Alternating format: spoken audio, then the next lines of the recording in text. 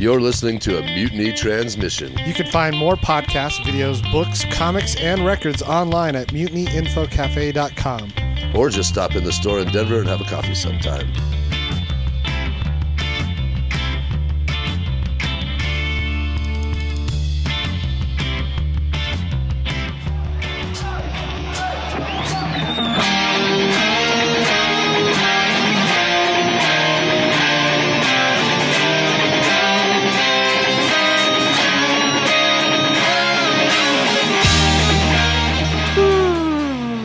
Remember, your voice will change every day. Is that a Billy Ray Cyrus Nug Sticker? Nation sticker on your mug? It is.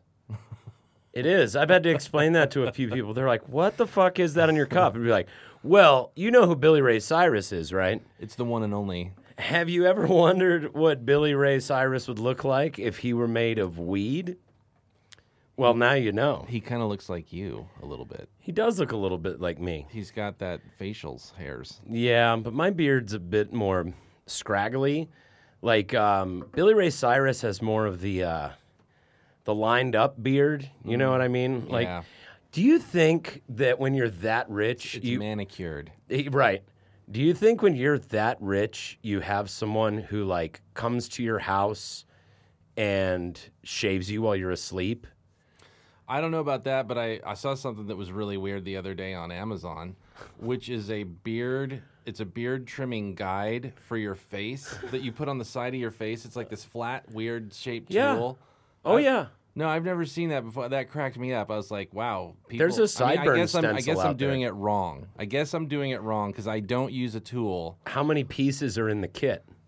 It's probably like a 4-piece kit. It's like Well, a brush. because you've got your left one, your right one. Well, no, you just flip the one around, and then it's good for the other side. Okay. But it's got a brush. It's got one of those weird things, and then it's got some trimmers, and that's pretty much all there is, and a box, a pretty box to put it in. So, I don't know. Anytime, like, I try not to judge a book by its cover. I try not to just judge people right out and just, like, form stereotypes about other people. Well, that's probably I try. a good practice. I try. That's probably good. I think we all try. I think there's a certain degree to which we cannot help it. But there are a few exceptions, and it's only because I simply cannot help myself. Of course. And if I meet someone who has the drawn-on beard look, I know we're not going to be friends. Is that what you call them? Is that like a version of manscaping? Because I know there's a manscaping that goes down below. I think it But, counts like, as manscaping. I think it does, personally. Like, you see the guys where it's like, it's technically facial hair, but it looks like somebody sculpted it, and it's the chiseled look.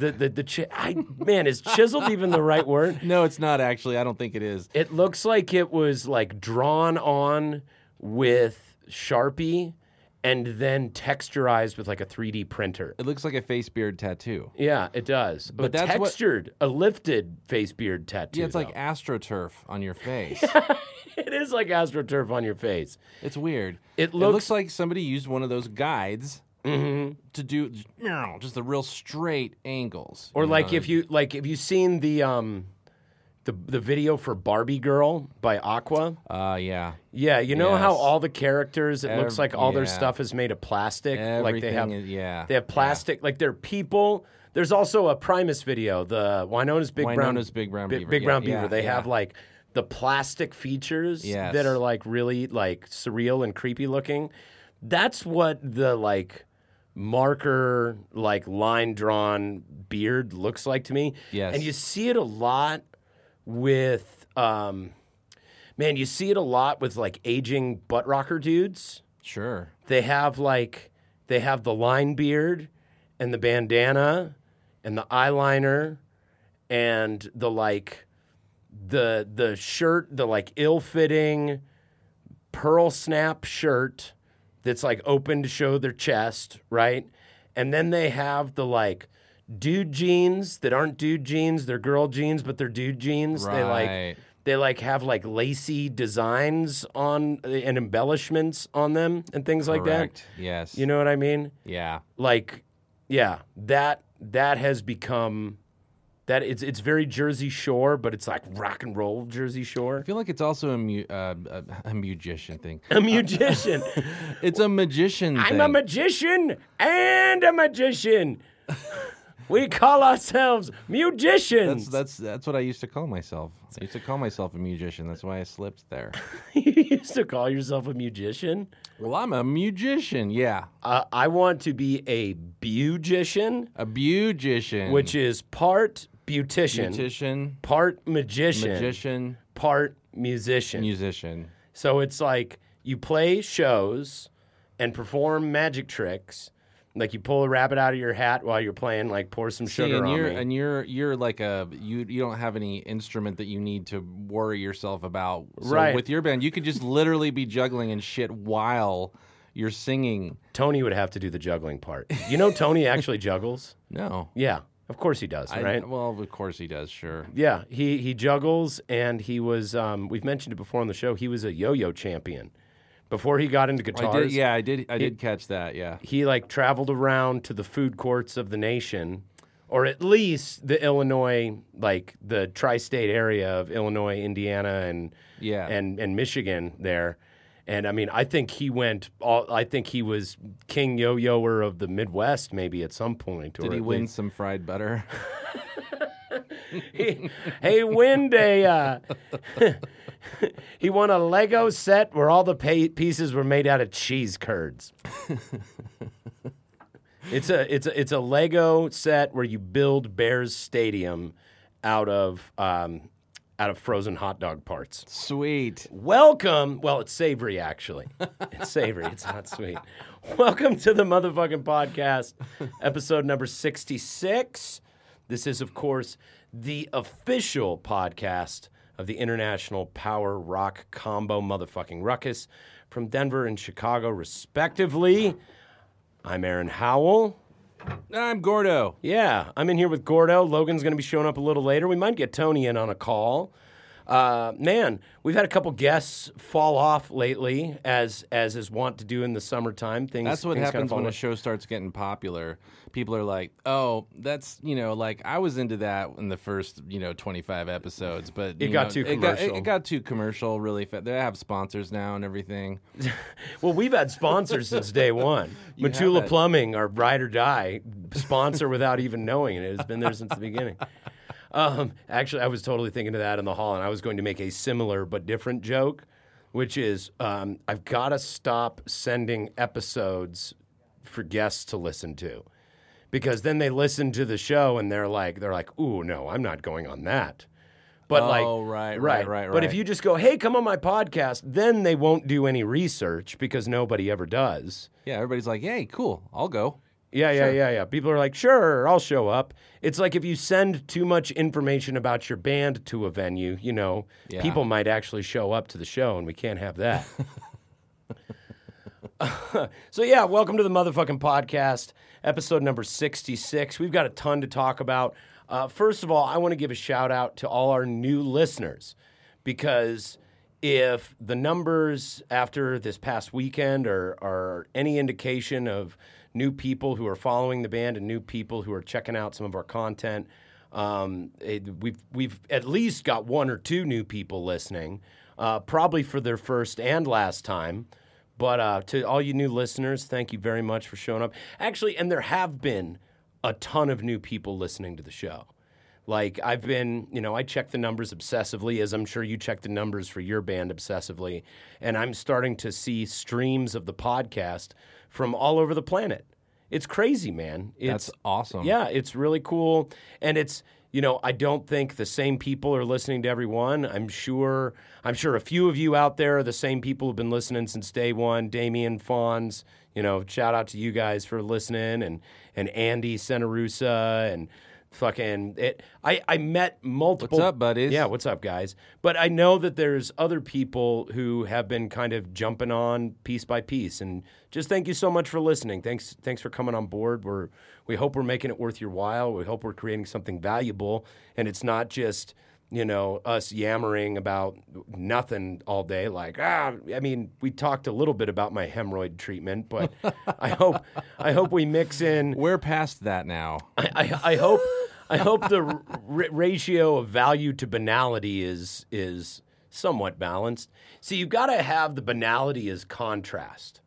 Gotcha. Because there's such depth to the rest of the content. They are the page upon which the words sit. You know what I mean? If you read a book and it was just the words, it's like, where would they be? You know what I mean? You got to have that page. You got to have that background, just white nothingness. They're the humus layer. Yeah. Well, except humus. The humus. The humus layer. Yeah, the human layer? What it- is it? The humorous layer, I would say. Oh. Yeah, man. So thanks for listening. We really do appreciate it. Please tell your friends about this podcast. I keep meeting people who, in fact, this past weekend, I met a few people who said that they've listened to every episode of the podcast. Really? Like, yeah, in Grand Junction, I met a few people that were like, I listen to your podcast, I watch your YouTube channel, I follow the band, but they're like, dude, we love everything you do. Thank you so much. Keep going. So for those people who came up and passed that along to us this weekend, man, thank you so much for sharing that. It's very validating, and it's easy to come and show up and do this week after week. And as you know, I've used the terminology before. It's easy to see real human beings reduced to data points and to likes and to tiny little, millimeter circles that with your face in there somehow next to nano data. Yeah, nano data. And it's very easy to get disheartened by that, but when we meet people out at shows and in the real world and they tell us that they appreciate what we're doing, man, that just goes such a long way. I think the growth is a testament to the fact that you guys are really good at generating content. Thank you so much. You're just very good at it. Yeah, I feel the biggest part of it is just showing up. Because it would have been very easy to try the experiment of, hey, Tony and I are going to do a podcast on my cell phone and it's not going to turn into anything. And then let it go, and it probably would have been collecting dust somewhere out in the ether of the internet. But once you show up week after week after week after week and people start getting used to it, I think it gets people to kind of go, well, maybe there's something here, and I'll go check it out. Yeah. So good contribution, Gordo. Glad I had you on the show today. No, thank you so much for listening. Thank you for helping spread the word around. And man, thank you for all the positive feedback we've been getting following the stuff we send out from the Blue Oyster Cult show and the Mesa Theater show and all the stuff that we got coming up. We're having a really good time right now as a band. And I just want you guys to know that we appreciate it, and we're excited to see where it goes next. And you have my guitar, right? Yeah, I have your guitar. I think it's here. Oh, great. Yeah, I think it's here at this. That's good. Thank Dude, God. You made me really nervous there for a second. You're like, you have my guitar, right?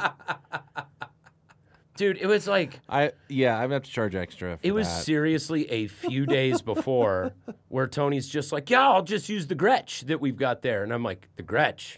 You mean that guitar that you haven't had? Tony has this Gretsch hollow body that he got a few years ago. I want to say Skibbs gave it to him. Shout out to Gene Skibbins. What's up, Skibbs? Johnny Skibbs.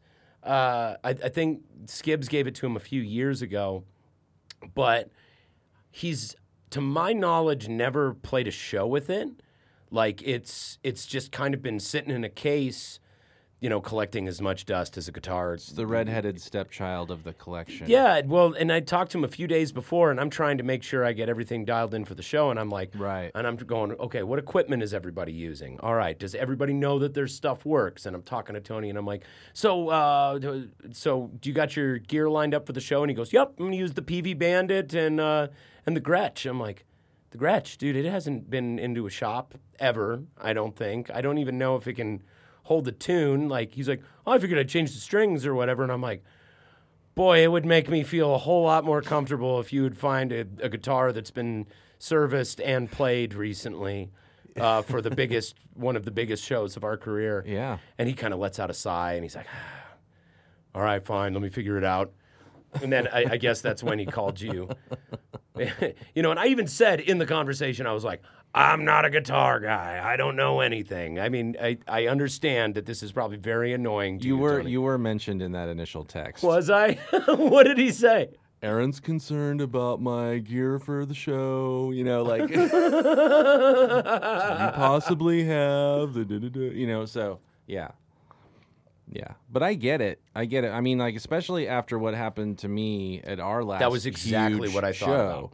It's like you really do have to have all of your shit like together and know without a doubt it's gonna work. Right. Like, no way. I don't want to go through that shit again. Yeah. Right. And the interesting thing is, and any of the gearheads out there are probably cringing at this, but Tony's little PV Bandit. It cracks me up that he plays that amp. Dude, it's so good. I know. Like I know. It's so good. It never breaks down. It is like the amp that every first band has in the garage. Like, it's the one that like you're embarrassed for anybody to see you playing on, but god damn it, that thing is a workhorse. Yeah, yeah. It never breaks down. It gets the sound quality that he wants. Like, no tubes to replace. I had a PV for years, man. It's for years. And I think I was concerned about, like, I had this vision in my head of us going out on stage and our equipment just looking like shit compared to Blue Oyster Cult's equipment. Oh yeah, I And- don't know what they use. Well, what they ended up doing is they rented a backline. They rented a local backline. They had an amazing backline. Oh, okay. Really nice gear, but our stuff didn't stand out. Right. You know what I mean? Like, Logan brought his big,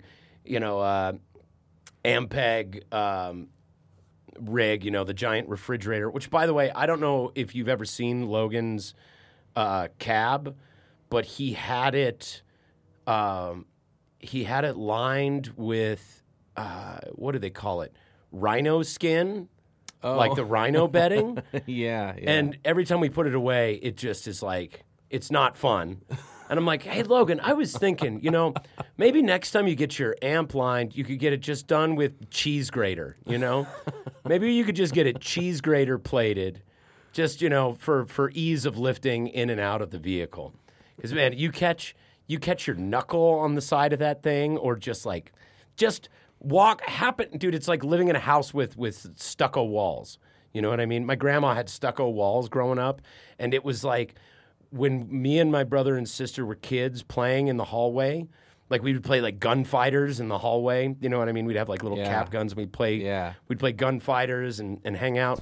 If you ran down the hallway and lost balance, it was seriously like a scene from Indiana Jones and the Last Crusade. Like, you're just getting mangled by the traps in the hallway.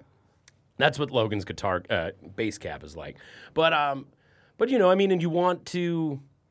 I wanted to present a certain image, and Tony's red SG. It's iconic. It's iconic. It's the iconic rock and roll electric guitar. It is. And Angus Young. There is something. All those other dudes. Yeah.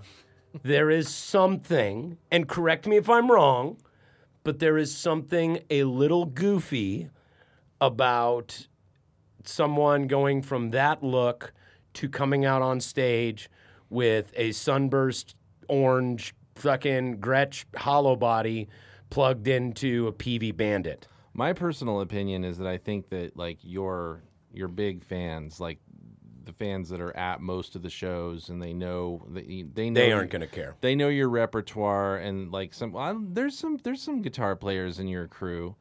Like Joey, like I'm sure he would be like, "What is that?" Yeah, probably. Joe would be like, "Tony, what made you decide to go with the Gretsch this time?" I'm man? just speaking for myself here. I would definitely be like, "Whoa, what is going on there?" I could just see someone like first song break just being like, "What's up, Brian Setzer?" Like, and Tony would take that as a compliment. And be like, Brian Setzer's fucking awesome. He loves Brian Setzer. He does. But I don't think it would really be that big of a deal. The main thing for me, above I guess I'm putting, like, quality is job one, right? Right. Quality is job one, so you want to make sure that everything works, and that's the main thing that you want to worry about. That was honestly the main concern. Yeah. The aesthetics were also a concern. I will fully admit that. Sure, yeah. But I get that too. My main concern was like I wanted to go out there with gear that is like fucking whistle clean, man. You know what I mean? I wanted to go out and make sure that everything was tuned up and ready to go. I didn't want to leave anything to chance. And as it turned out, which we'll get into later on in the episode as we go on, all the best laid plans really amounted to nothing in this case. Isn't it funny how that happens? Yeah, it really is. But the other thing is, because for those astrology aficionados out there, Mercury has been in retrograde, and it has just been a real bear. Oh, God. I actually, as a joke at work, I was like, we should seriously put up a sign, only because it would be fitting to the brand of Fire on the Mountain, I was like, we should put up a sign that just says, Mercury in retrograde, please bear with us. Yeah, Uranus is in Gatorade. Uranus is in Gatorade? I heard that one the other Hey, day. Uranus is in Gatorade. Oh, that's Anyway. No, but what's interesting is some of those situations where everything completely falls apart, the end result ends up being more positive than you imagined in the first place. And we're going to talk about that. We're going to talk about the Blue Oyster Clusterfuck that we just went to. But first, Gordo, it's been a while since I've seen you, man. What have you been up to? Besides man, I was trying to make those springs do like what they did just a second ago, which they went boing, but they didn't. Oh, there it goes. There he goes. There. These are not digital sound effects that you're hearing, folks. These are analog springs on our little stands here. It's real. So Gordo and I are going to do a minimalist symphony here real quick using only... inspired by the best of Frank Zappa's. All right.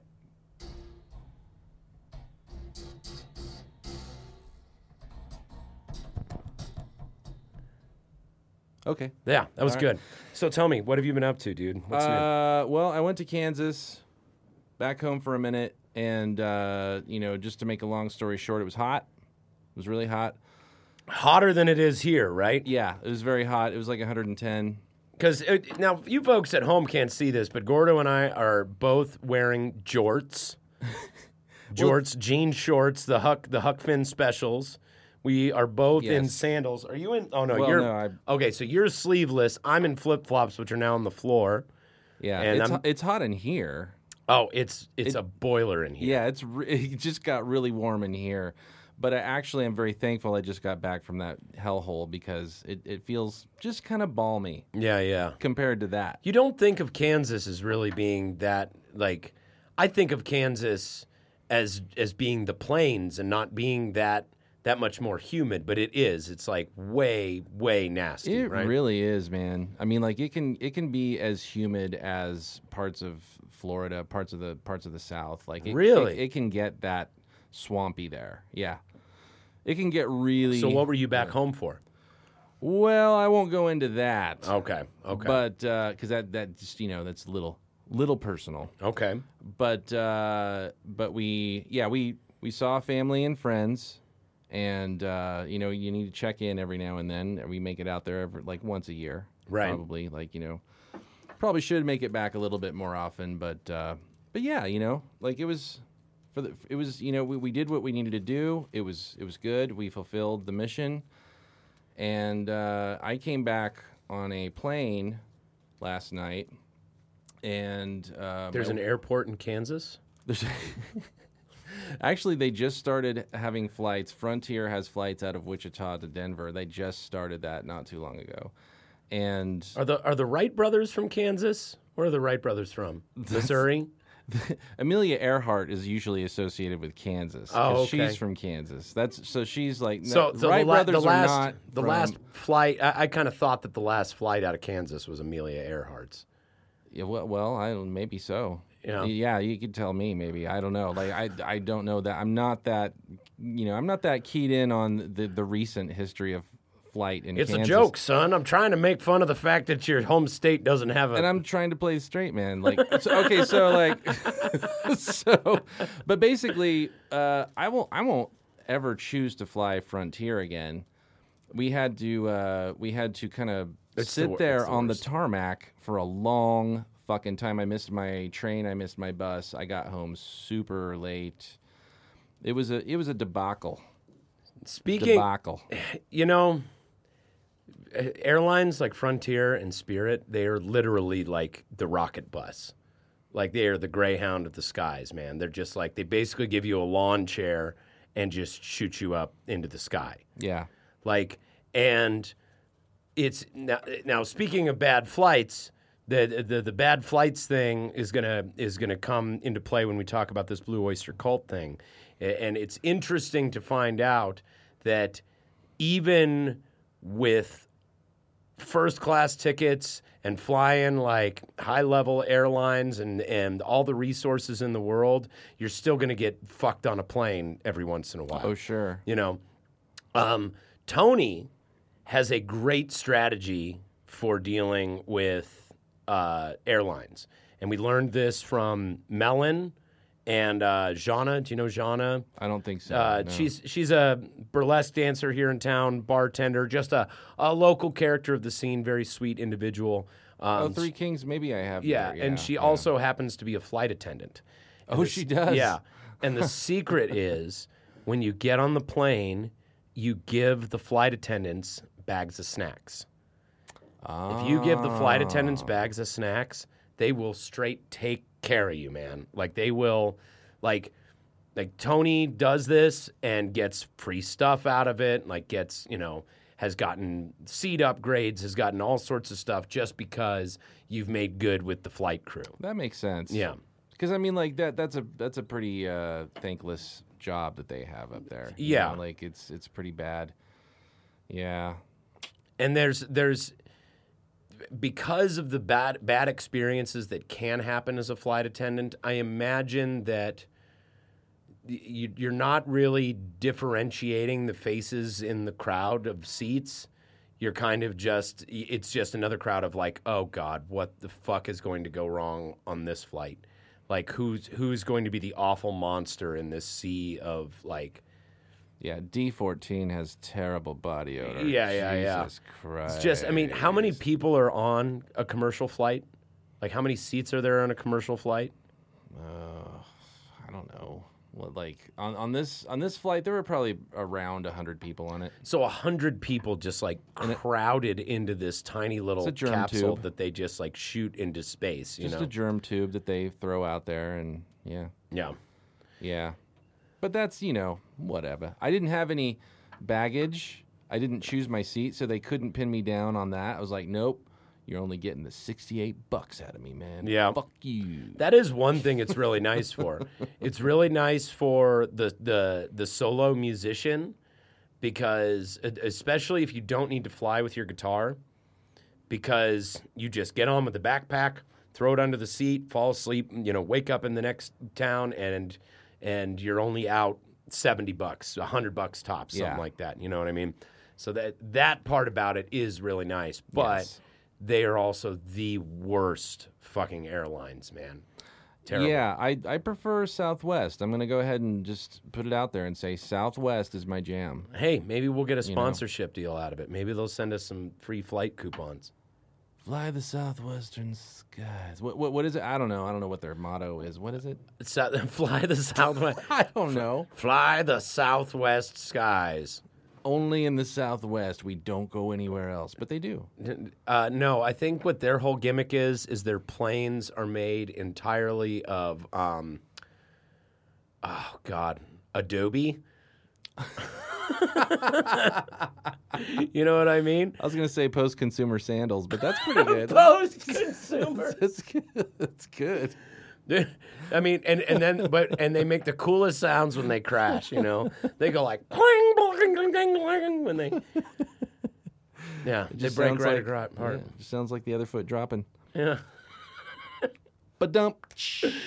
Yeah. Can you imagine a plane made out of Adobe? Absolutely, dude. Yeah. A brick plane? You'd have to pull it out of a really big fucking wood-fired oven, man. Yeah, yeah. Or maybe it would just be made out of those like Adobe roofing tiles. Yeah. You know, like the big circular ones that like all the houses in covenant-controlled neighborhoods are made with. Yeah, like this fuselage was forged in the fires of Mount St. Helens.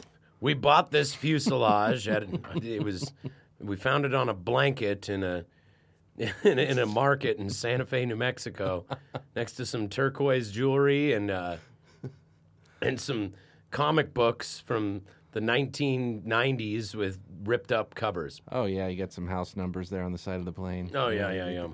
You know the ones. This is a table. This is a mosaic style table that my wife made. Anyway, well, it's good to see you. It's good to see you, sir. It's good to be back. It's like after we skip a week, it's like it feels like we don't even have a podcast anymore. Yeah, it's like what happened? We skip a week. happened? It's like and nobody like complains. They're like, "Hey, what's up with the episode?" or anything like that. It's like it just feels like, man, I don't know if I've got it in me anymore. that part of me is just way back in my past, and I just don't know I can return to it. It's like when you like the rock star retires or the actor retires, or Robert De Niro or Dustin Hoffman in Sleepers when he's the attorney who hasn't been active for a very long time, and he's like, I don't know if I can do it anymore. Like that's kind of what it's like when I don't know if I have it in me. That's what happens when you take a week off of doing a podcast. You don't feel like you can talk into a microphone with your friends anymore for a couple hours for 12 people. Yeah, we're going to talk about a bunch of stuff on today's episode. We're going to talk about heroes is going to be the theme for the episode. We're going to talk about some experiences meeting your heroes. We're going to talk about our experience getting to play a show with a hero band this week. We're going to talk about some relationship of making. We're going to talk about making comparisons to your heroes. Yeah, we're going to talk about a bunch of things. I got a bunch of really cool ideas. So He's got notes. Yeah, I do have notes. I have notes every week, man. Yeah, he's prepared. I have notes every week. He's a professional podcaster. I wanted to. I'm going to save the Blue Oyster Cult stuff for when Logan gets here, though. Yeah, you need the dual input on that. Yeah, once Logan gets here, we'll start talking about that. In the meantime, by the way, do you know what time it is? I have no clue. Yeah, There's no no clue. phones in here. Yeah, there This is no phones in here. Phone-free zone, Because dude. we're trying an experiment. This is organic. I can't believe there's only been 2 episodes. Like, if phones were indeed the issue, wouldn't it have been more than 2 episodes we have with that fucking clicking on it? That's my personal viewpoint. Is I don't think it's phones. I mean, maybe it's the proximity of phones, perhaps, but Like having them on the table? yeah, maybe. You know what I think it is I'm going to blame it on Logan. This is the thing. I'm going to blame it on Logan. Because both of those episodes, he had his phone out on the table and he was actively using it. Ah, Yeah. So you can hear the microwaves going. Yeah. You can hear him sending fucking bar jokes out into the ether. Because Logan is memes and bar jokes. Yeah, because Logan is on the verge of becoming a Twitter comic. Logan, Yeah, I believe it. yeah, he's really good at it, and he's a bartender at a Colfax bar, and I feel like everybody who knows a bartender has the friend who like sends out the jokes before they're about to do the shift, and they're like, "Here's the joke. Also, come see me slinging drinks here on Friday night." Yeah, you know? yeah. You got to do it. You got to get people to come see you at the bar.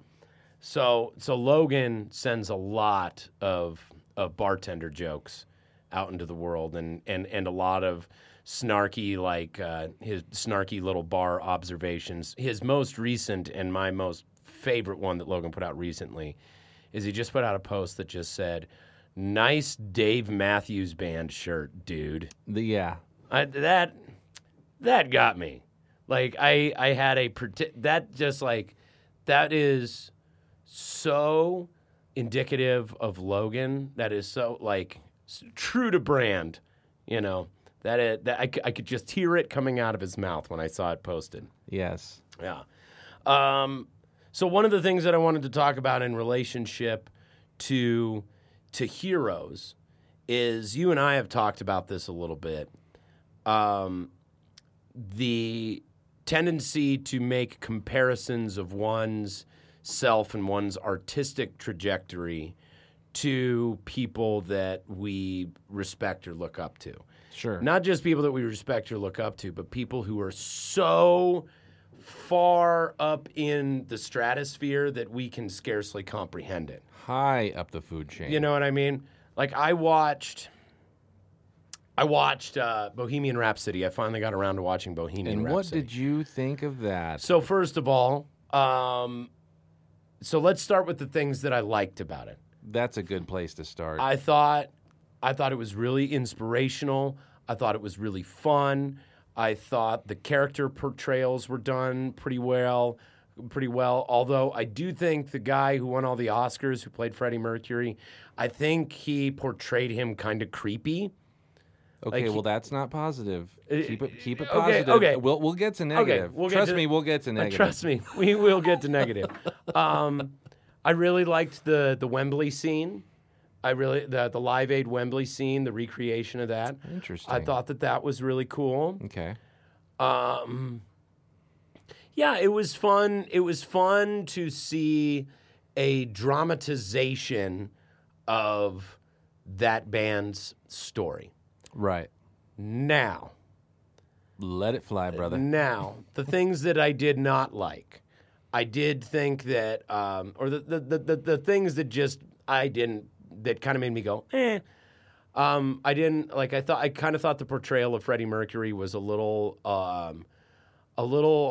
almost too weak and creepy, and a little too insecure. And I felt like they harped on the drama in his life.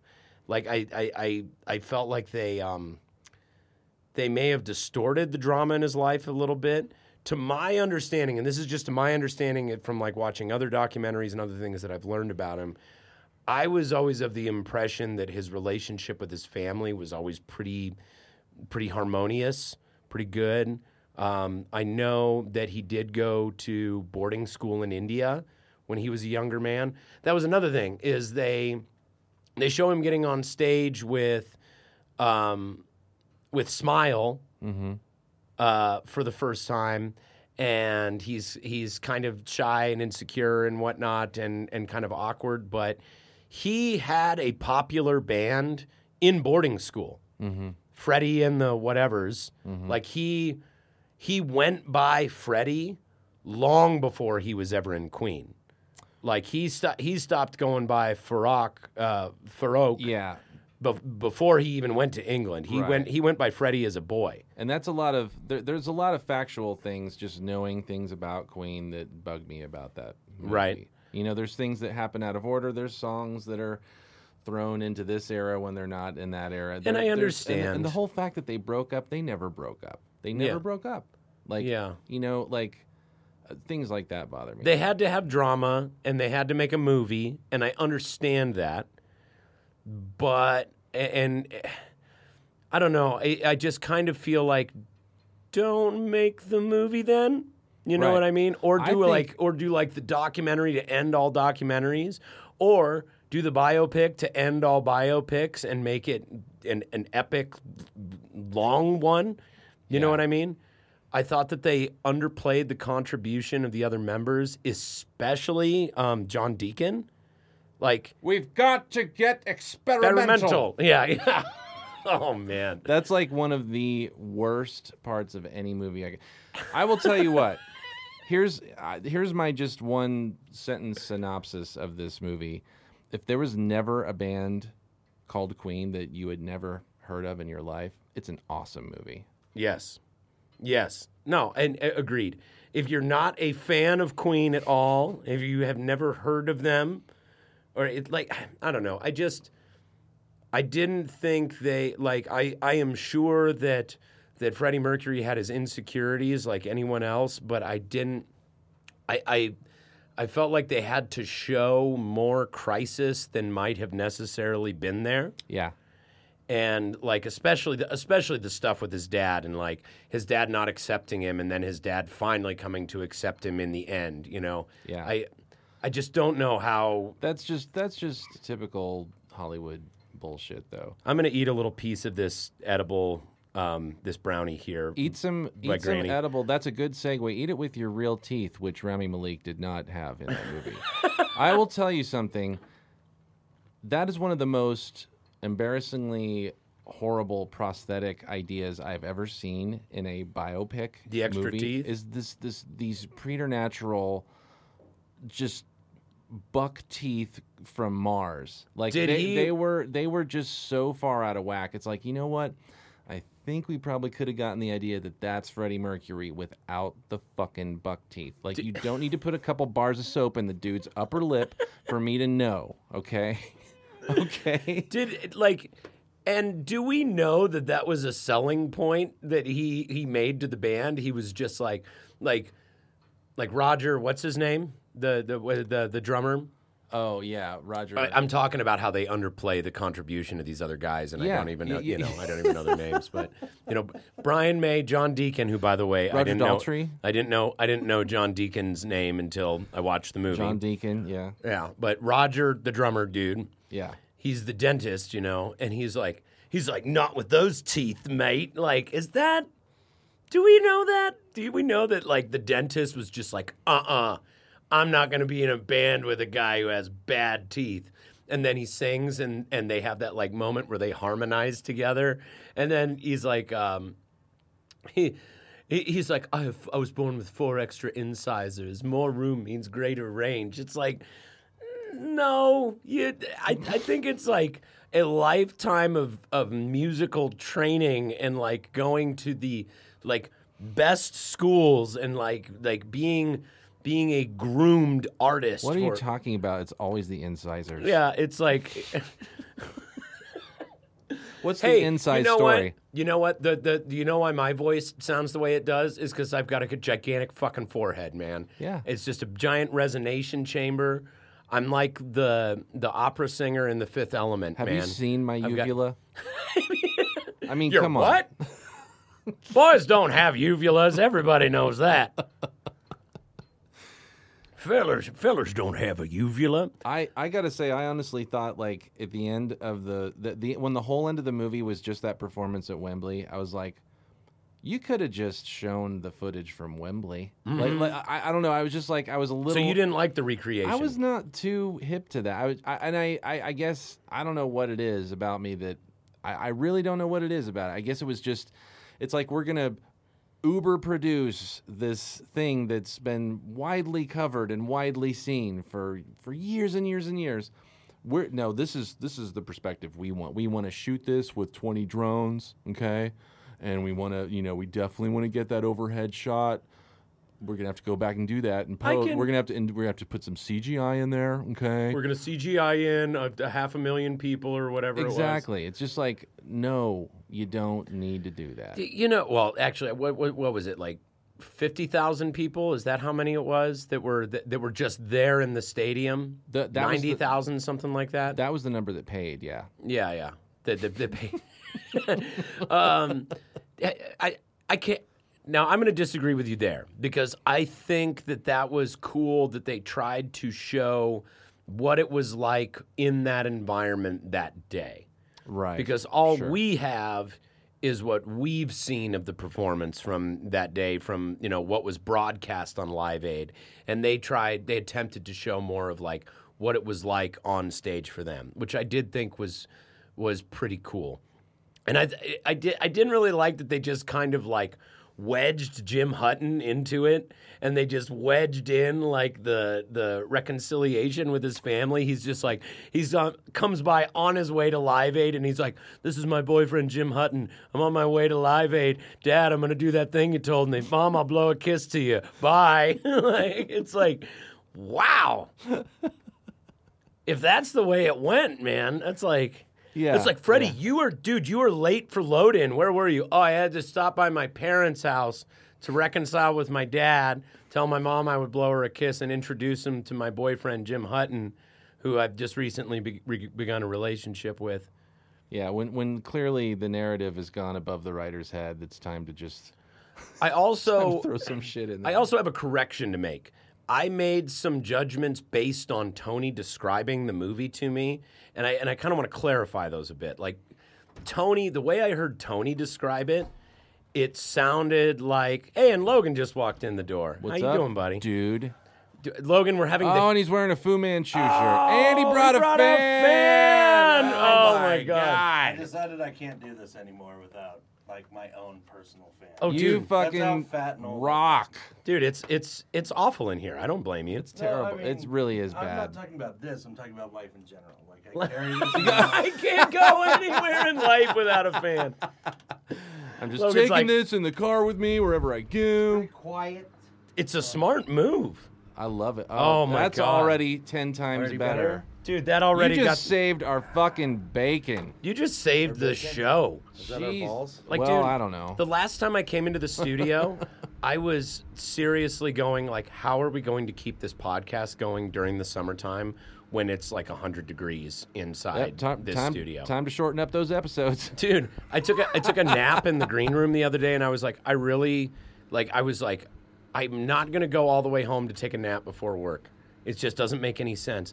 And I wish that I had gone all the way home to take a nap in my nice air-conditioned home rather than try and sleep in a 100-degree fucking stuffy-ass green room. It was really bad. Anyway. Do you think this is picking this up? Yeah, but who cares? Like, we've got the window open, too. When we did the Mutiny episode, we are getting a little bit of something on. There's definitely something going on. It might be more yours than.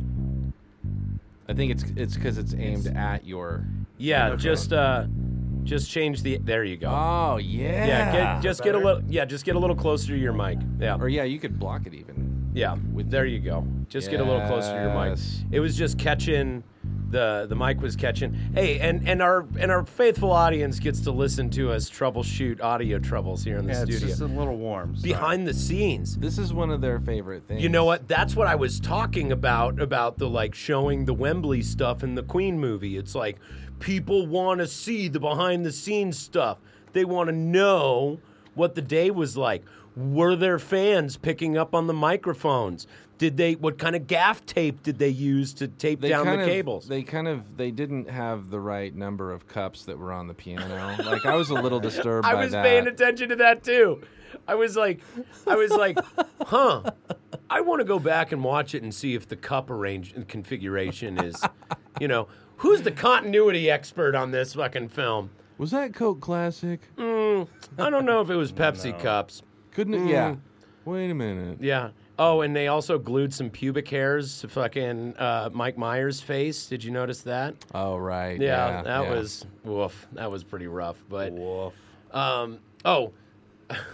So the correction that I wanted to make is when I heard Tony describe the movie, it sounded to me like they tried to make it sound like when he was touring in the United States, he was turned gay and then had to kind of like come out to his wife. And I just don't think that's historically accurate. I don't like too. how they handled his sexuality at all, honestly. Right. I think it was really just poorly handled in the script. Like, Right. It's just like, really? It Like, seemed that like they added a lot of things to toe the ideological line of modern social norms.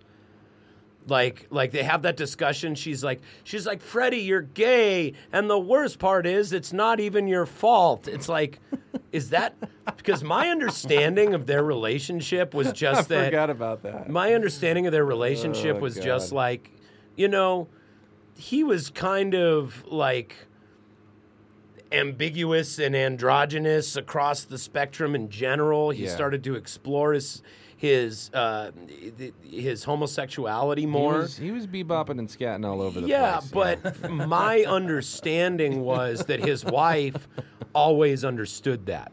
Yeah. You know, And that was my understanding, too. and I mean, that I haven't they talked to had- her in a while, but... Yeah, I mean, just from like things that I've seen in other documentaries and things that I've read about was that they always had a very open and honest relationship, and it wasn't so dramatic as the film made it out to be. A lot of things in the movies are not as dramatic as they're made. Right. Like I said, if you never knew there was a band called Queen, it's a great movie. Let me put it this way. I enjoyed it. Sarah watched it and was like, how sad. That was Sarah's response I to the love movie. that. I love that review. She I love thought it. she just was like, what a sad story. And I'm looking at her and I'm like, yeah, but I don't think that's the real story. She's like, it's just, wow, what a sad, it's classical narcissistic behavior. And I'm like, I'm sure Freddie Mercury was a narcissist. Sure. Totally sure that he was a narcissist. I'm sure there is truth to many of the things in that film. Logan, drop your 2 cents. Do it. Yeah. You have something to say. I liked the movie. Like, it was really good. But I found myself the whole time going, any Hollywood documentary movie, I'm like, I call bullshit. Like, Right. I'm Of like, course. there's something in here that somebody was like, oh, let's fucking fluff up this part, It's like Yep. in the Chernobyl series. Have you watched Chernobyl yet? No, I haven't. I have not either. Definitely check it out. It's worth a watch. They have a character in that series who is supposed to be a composite of many of the scientists that were there in the area Is his at the name time. Dan Deacon? John Deacon. Oh, John Deacon. Sorry. Dan Deacon. Dick Dude. Deacon?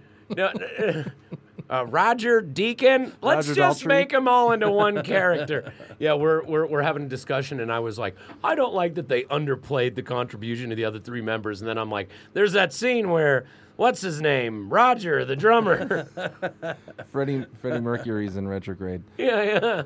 Freddie Mercury is in retrograde. Hey. Space. No, it was. Space joke.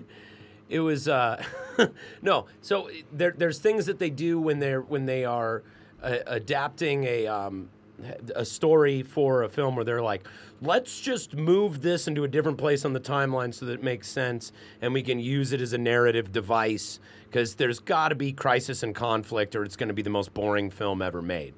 And it's like if you're trying to tell someone a story, but you have to give them every single detail about it, it can ruin a good story. So I understand why they did what they did because they wanted to tell a myth about the band Queen. But for people like us, I think, who are true fans and musicians, it falls short when somebody presents a tall tale about someone that you really do respect, about someone who is a hero. You know what I mean? And I really thought, and I got to agree with Tony on this. First of all, to finish out my correction, from what I observed in the movie, it wasn't so much that they portrayed it as his touring in the United States turned him gay. They turned it more into like a thing where he struggled with it more and had to come out about it. And I don't think that that's necessarily the truth. I think he had a pretty clear idea about who he was, was very secure in the person that he was for a very long time. That's the impression that I've gotten, and that people just kind of responded to that. Another thing that we talked about that I think that they were just kind of overlaying modern cultural ideology onto it is they talked about the name of the band. And in interviews that I've seen with the other guys in the band, they said, we called the band Queen because our lead singer was a mincing queen. We were like, this guy is a character. People are going to love this character. Like this is crazy. Let's call the band that. That was my understanding of it. But they couldn't really attach that because it might be taken in the wrong way. And so they're like, well, just omit that and then just add in the, as in Her Royal Majesty sort of thing. You know what I mean? Yeah. That now that is just based on my understanding on a couple documentaries that I've watched. Maybe we should change our band name to blabbering loudmouth fuckface. Blabbering, ladies and gentlemen, we're blabbering loudmouth fuckface.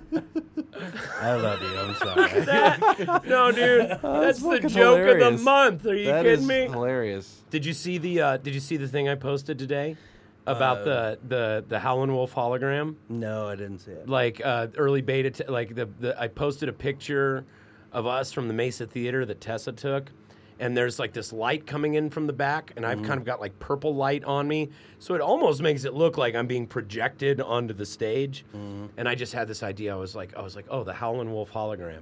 So I was like, early beta tests of the Howlin' Wolf hologram have been quite favorable. The best part, no beard hairs, no bullshit. Nice. So I like it's it. pretty good. So to wrap that up, Star is Born is better. Now, I actually really didn't like A Star Is Born. I didn't. I didn't. I was like, I wish that shit was real. I didn't like A Queen Star Is movie, Born. I was like, that shit's real. I don't like the movie. I mean, any of these like Hollywood, like rock star movies that are coming out. Like I said, it's hard for me to watch them because I call bullshit the whole time. Of course, I'm it's all I'm like, just I yeah. don't trust any of this story. Oh And, yeah, like- you can't. Like I know a little bit about the history of Queen and like some of these other movies that have come out, but like anytime I'm like, this is all bullshit. None of it. I don't take it as truth. You know. I like to Star is Born is better because I knew it was all bullshit. It's easier to suspend your disbelief in a work of fiction than it is in historical fiction. Absolutely. And I know Lady Gaga is a talented person, but the other fella, Bradley Cooper. Bradley Cooper, I think that's why I didn't see it. I was like, He who played taught he this played guy a to- drunk really well. That I did like. Like I thought he was one of the best drunks I've ever seen portrayed on screen. Musician, I don't, you know. I thought, okay, so this is what I thought of A Star Is Born. Is obviously Lady Gaga is fucking awesome. Sure. I thought the characters were great. strong. I thought the characters were strong. I thought I understand that they were trying to remain true to the story because that's the fourth time they've remade A Star Is For Born. the fifth time. Is it actually. like they made it in the 30s? They made Star it in is born. Yeah. Again. like Each decade has their own. it's With and, some more relevant people. and I know that they were trying to follow that same storyline.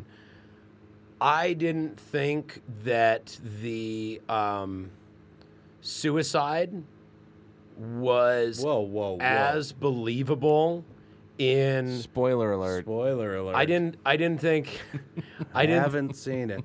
I didn't think the suicide was as believable in a modern context.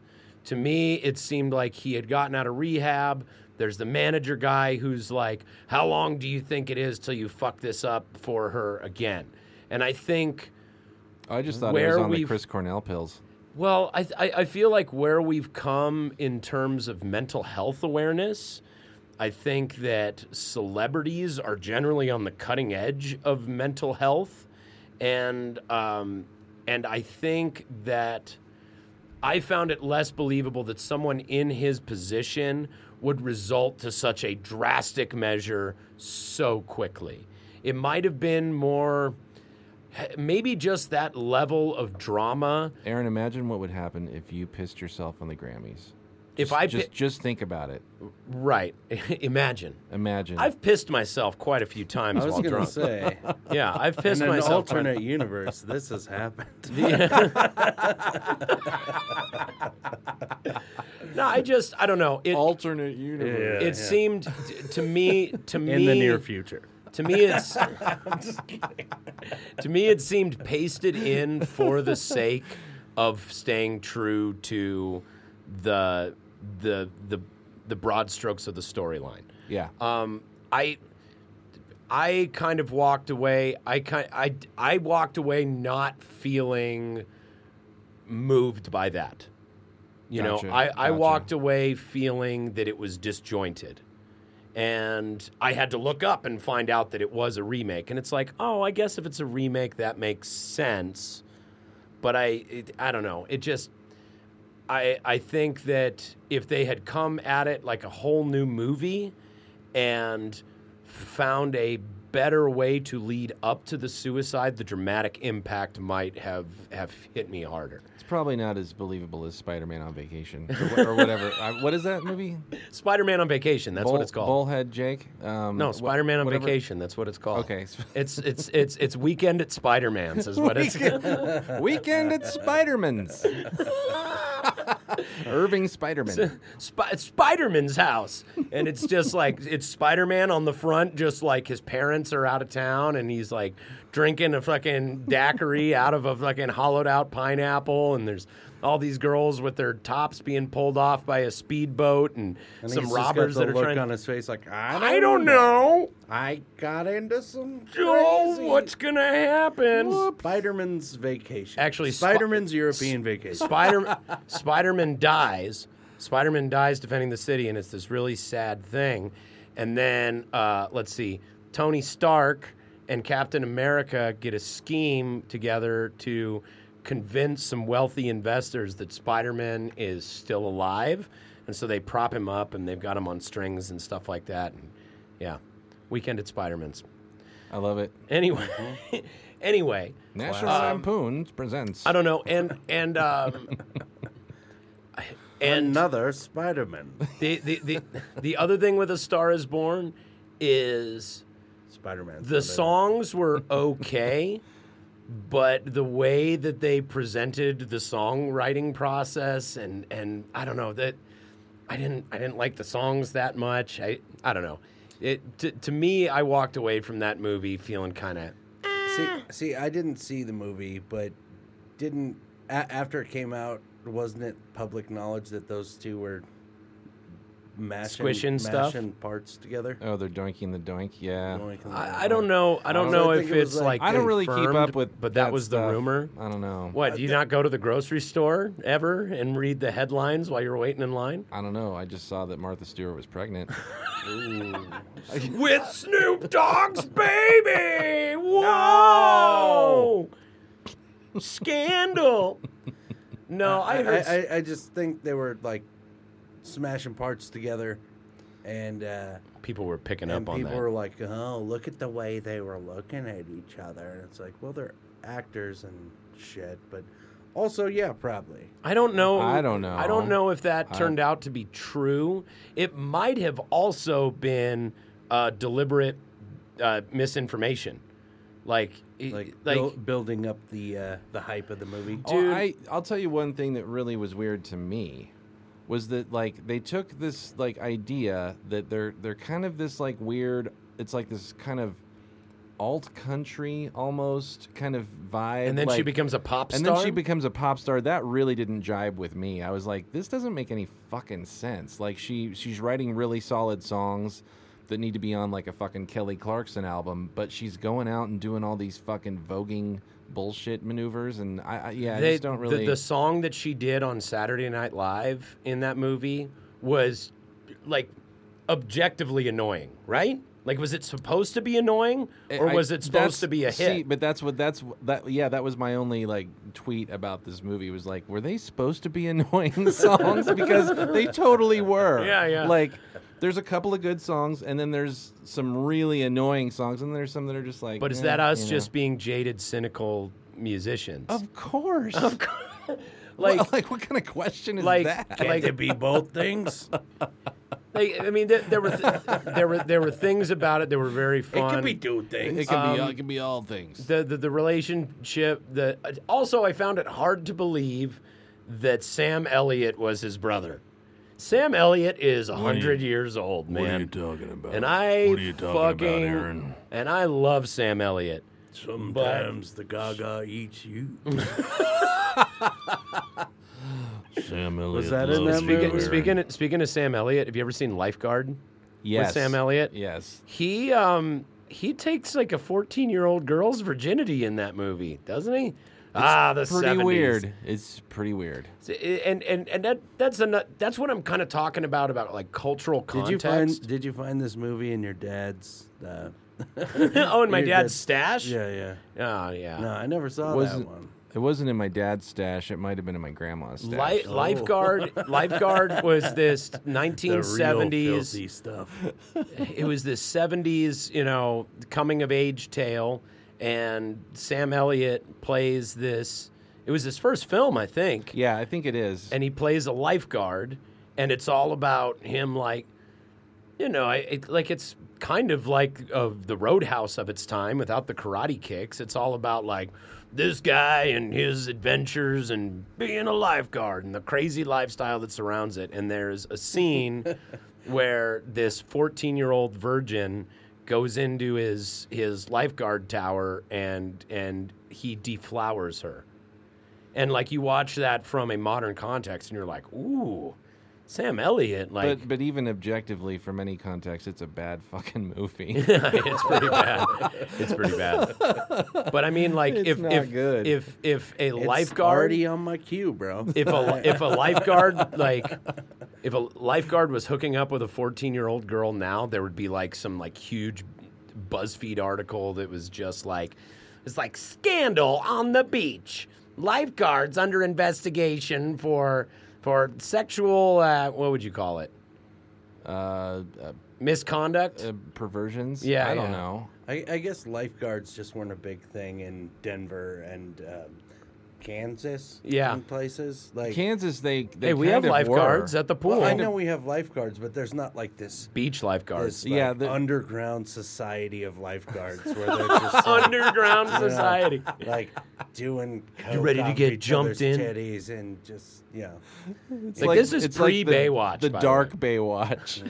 Right. those Kansas City lifeguards. Right. Everybody, yeah, dude, the real lifeguards of Kansas City.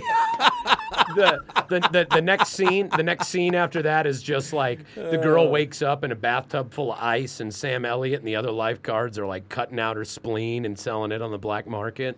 I And he kind of nicks a vein. He's like, Won't get much for this.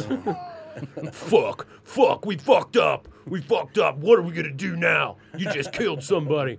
Well, you get to cut up the body this time. He just licks it and throws it against the ceiling like a Yeah. like a turtle. And he ends We're up outta here. he ends up getting convicted because the forensic investigators find one of his mustache hairs on the body, and then we see I'd know that mustache hair anywhere.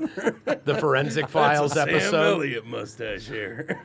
A mustache hair and a lifeguard tower give forensic investigators the clue to solving a 30-year-old cold case. In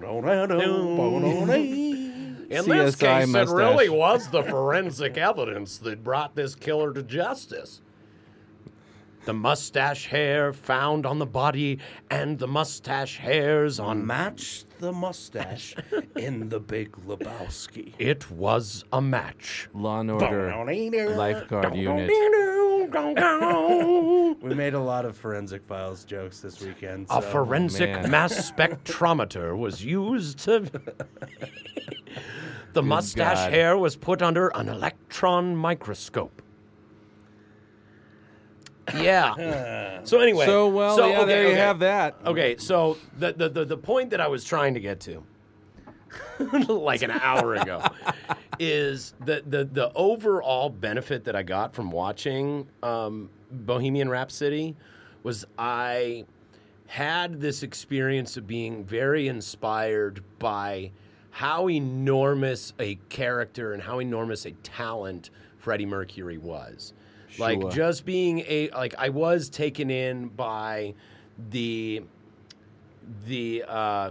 lionization and heroification of that character and just what a remarkable human being that he was, right? And Pizza's here. what it did get me what it got me thinking of is I've mentioned this before on the episode in relationship to being a musician and balancing out being a dad with all of that, right?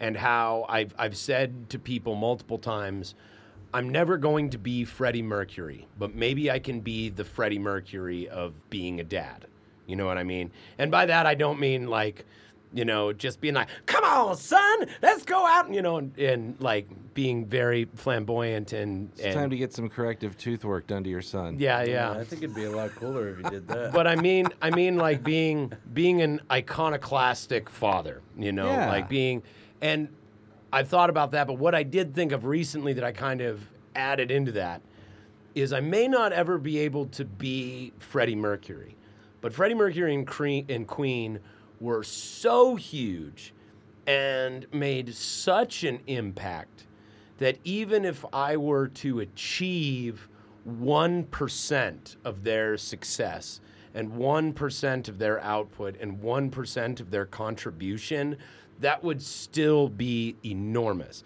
And if I could hit that 1%, I can focus on incrementally reaching the other 99% of what they became. You know what I mean? Sounds good. So it's kind of like broken up the mountain into milestones and waypoints for me.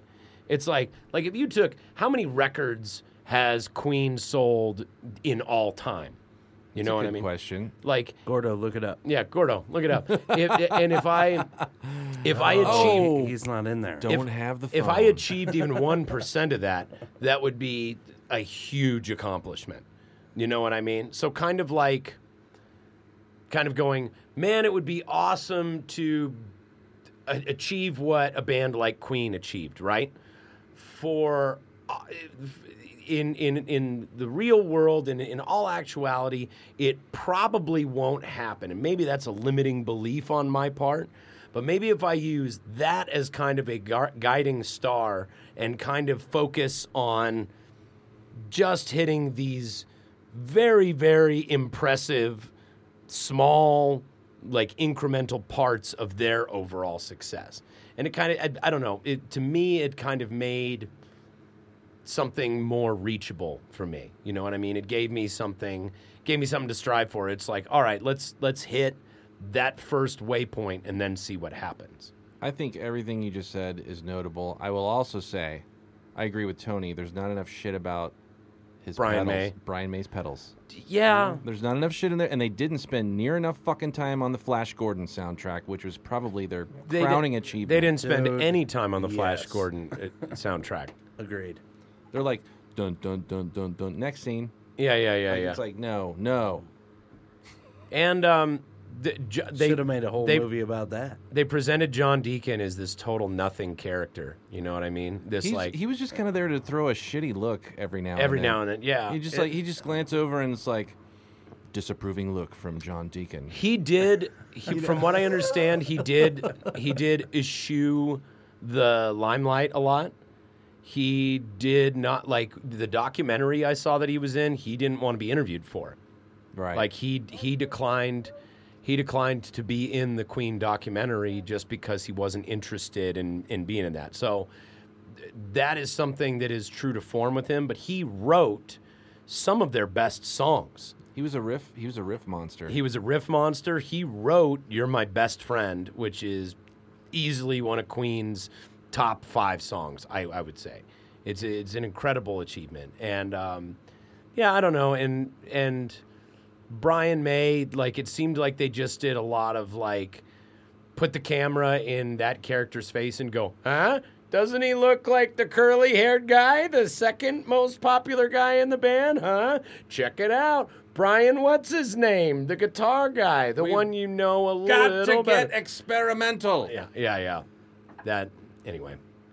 Anyway, so I thought it was interesting to have that experience of, like, seeing this mythologization, if that's a word, of the story of one of my heroes, and then begin to start thinking of ways that, like, no, I may not ever achieve what they achieve, but how can I start to do things that'll move towards achieving even a portion of their success? Because that would still be fucking amazing. Yeah, because they were so huge. Be like the guy in Bohemian Rhapsody. Don't be like the guy in Stars Born. Yeah, don't stay alive, for sure. Stay alive and don't drink so much. Yeah, stay away from the pills. Yeah. So do you think Elton John, since he's alive, while his movie got put out, do you think he had say in like, yo, you got to pull that shit from my fucking movie? Well, I haven't seen that I have one. not seen that, and I don't know But if I will. I'm just saying, like, maybe it made a big difference, him being alive and being like, yo, I don't want you saying that about me and, like, putting it in my story, you know? I know the surviving members of Queen were executive producers of Bohemian Rhapsody, weren't they? Brian May was. for Brian May sure. was involved in it for sure. and maybe the drummer Roger Daltrey. Right. Roger Dodger, I think is his name. Yeah, Roger actually. Dodger was. That's where the saying comes from. Roger term- Rabbit. Roger. Yep. Roger Roger Big Rabbit. Roger Rabbit signed some documents. I did think it was funny Yes. that they just ripped relentlessly on "I'm in Love with My Car." Yeah. Because that song's a piece of shit. That song's a piece of shit, and from a production standpoint, it's still a masterpiece compared to anything my band has ever put out. But it's like for a Queen song, I don't know if I I'm in love agree with that statement. at I'm in all. love with my car. Oh. I just don't know about that. Yeah, I'm in love with my car is pretty bad. It's But I mean, like some really good bands have done some really horrible songs. I mean, I think we can all agree on that. I thought that part was hilarious. But to answer your question, Logan, I think if somebody drives a truckload of money up to your house and you are 40 years or 50 years removed from that part of your life, I think you really don't care. I think they give their contribution and they'd go, I'd prefer it was like this. I'd prefer if it was like this. My name's going to be attached to it and whatnot. And I'm sure the writers go, well, if we don't do this, it won't make any sense from a storytelling point of view. And I think they go, okay, well, if you could change this thing, that's fine. But I am getting like an obscene amount of money from the telling of my story. You know what I mean? Like I am sure that there are and I haven't seen the Elton John movie yet. I'm sure there are things in it that are not factually accurate, but I'm sure they have the studios that make the biopics probably have a whole speech that they give to artists where they're like, hey, we want to make a movie about your story. And like they probably have some sort of cute language where they're just like, we're going to present just an alternate history. We're going to tell a legendary myth that is based in truths that happened in your life. And after you're gone, this will be how people remember you, and it'll make you look bigger than you were in real life. Or it'll you know when you guys are in the room and you're riffing? We're just going to riff on that. Yeah. We're just going to riff on your story, okay? You know when you're riffing and you're just jamming? We're going to jam on your story. You know when you guys You said cool cats are riffing and jamming Yeah, and you know, popping. you know how it goes, guys. You guys are into the music. you guys are rocking, when you've got your guitar or your saxophone or whatever This it is. is like, that you play. he's playing in C minor. I want to, I just want to do a solo in J minus all over this. Anyway. Logan, now that you're here, I've been here for a while. I've been here an eternity, it feels like. Now that you're here, I wanted to tell people about the Blue Oyster Cult Show. Let's hear about it. Or, Let's hear about the whole weekend. as I've been calling it, the Blue Oyster Clusterfuck. He coined it. Yeah. Man, so for those of you who don't know, the people who have been kind of following as things have been developing, the people who've been following our social channels have heard a bit about this. But if you have no idea what we're talking about, we're just going to tell it as though nobody listening knows anything about it. So we were, a few weeks ago, offered a slot opening for the legendary Blue Oyster Cult in Grand Junction, Colorado, which was like when we got the offer, such a huge deal. Not only to the opportunity to open for Blue Oyster Cult, which would have been enough, but that it was going to be like every band has those legendary paydays. I mean, I assume, I've heard about them. No, every band has those shows where it's like, and it was the most I ever got paid. Like this wasn't the most we ever got paid, but it was going to be a good paying gig with a legendary band for a huge crowd in an amphitheater out in our home state, and we were going to be able to attach our name to it, and it was going to be super cool. So we got invited to do this thing. We worked it out. Everybody had the time off. We were able to get a plane ticket and get Tony, get arrangements for Tony to come into town. We weren't on any of the promo, which I wasn't a fan of, so I hired someone to do a poster for us. Some of you saw the poster that was designed by Brendan Dorney at very cool Moyles Dorney poster. Very Studio. cool. Very cool. We did a limited run of those. They're very popular. More about that in a little bit. So we pushed it real hard, and we were super excited about it, and we made all these arrangements to fly Tony in and get up there and get it done. And we arranged for a crew. And rather than in the past, I might have prioritized bringing our own front of house sound engineer, but this time I was like, we are bringing someone to photograph, we were bringing someone to run our socials, and we are bringing someone to sell merchandise. Like, I saw those as kind of being the priorities of this opportunity, right? Makes sense. So, not only that, but I cashed out my PTO, and invested it into merchandise for the show. Really the only traveling Sarah and I are going to do this year is going to be doing a few weekend things with the boy, and we're not planning on taking any big trips, so I'm going to cash this in and use it as an investment, right? So we were out about $1,500 in merch between the hats and the shirts and the posters that we got made, and tack on the flights and the missed work and Guitar rental. and the guitar rental, because Gordo was kind enough to rent the guitar to us, so that Tony didn't have to play that ridiculous oversized Gretsch hollow body that we talked about earlier in the episode. Already got to that. Huh? Yeah, we talked about that. I mean, it's cool. So you were in the same boat with me. I wasn't in the same room with the same conversation, but I would have been in the same boat. Yes. Yeah. It's like I wanted to see Tony play a guitar that was more true to brand. I think that black is definitely cooler than a sunburst guitar Yeah.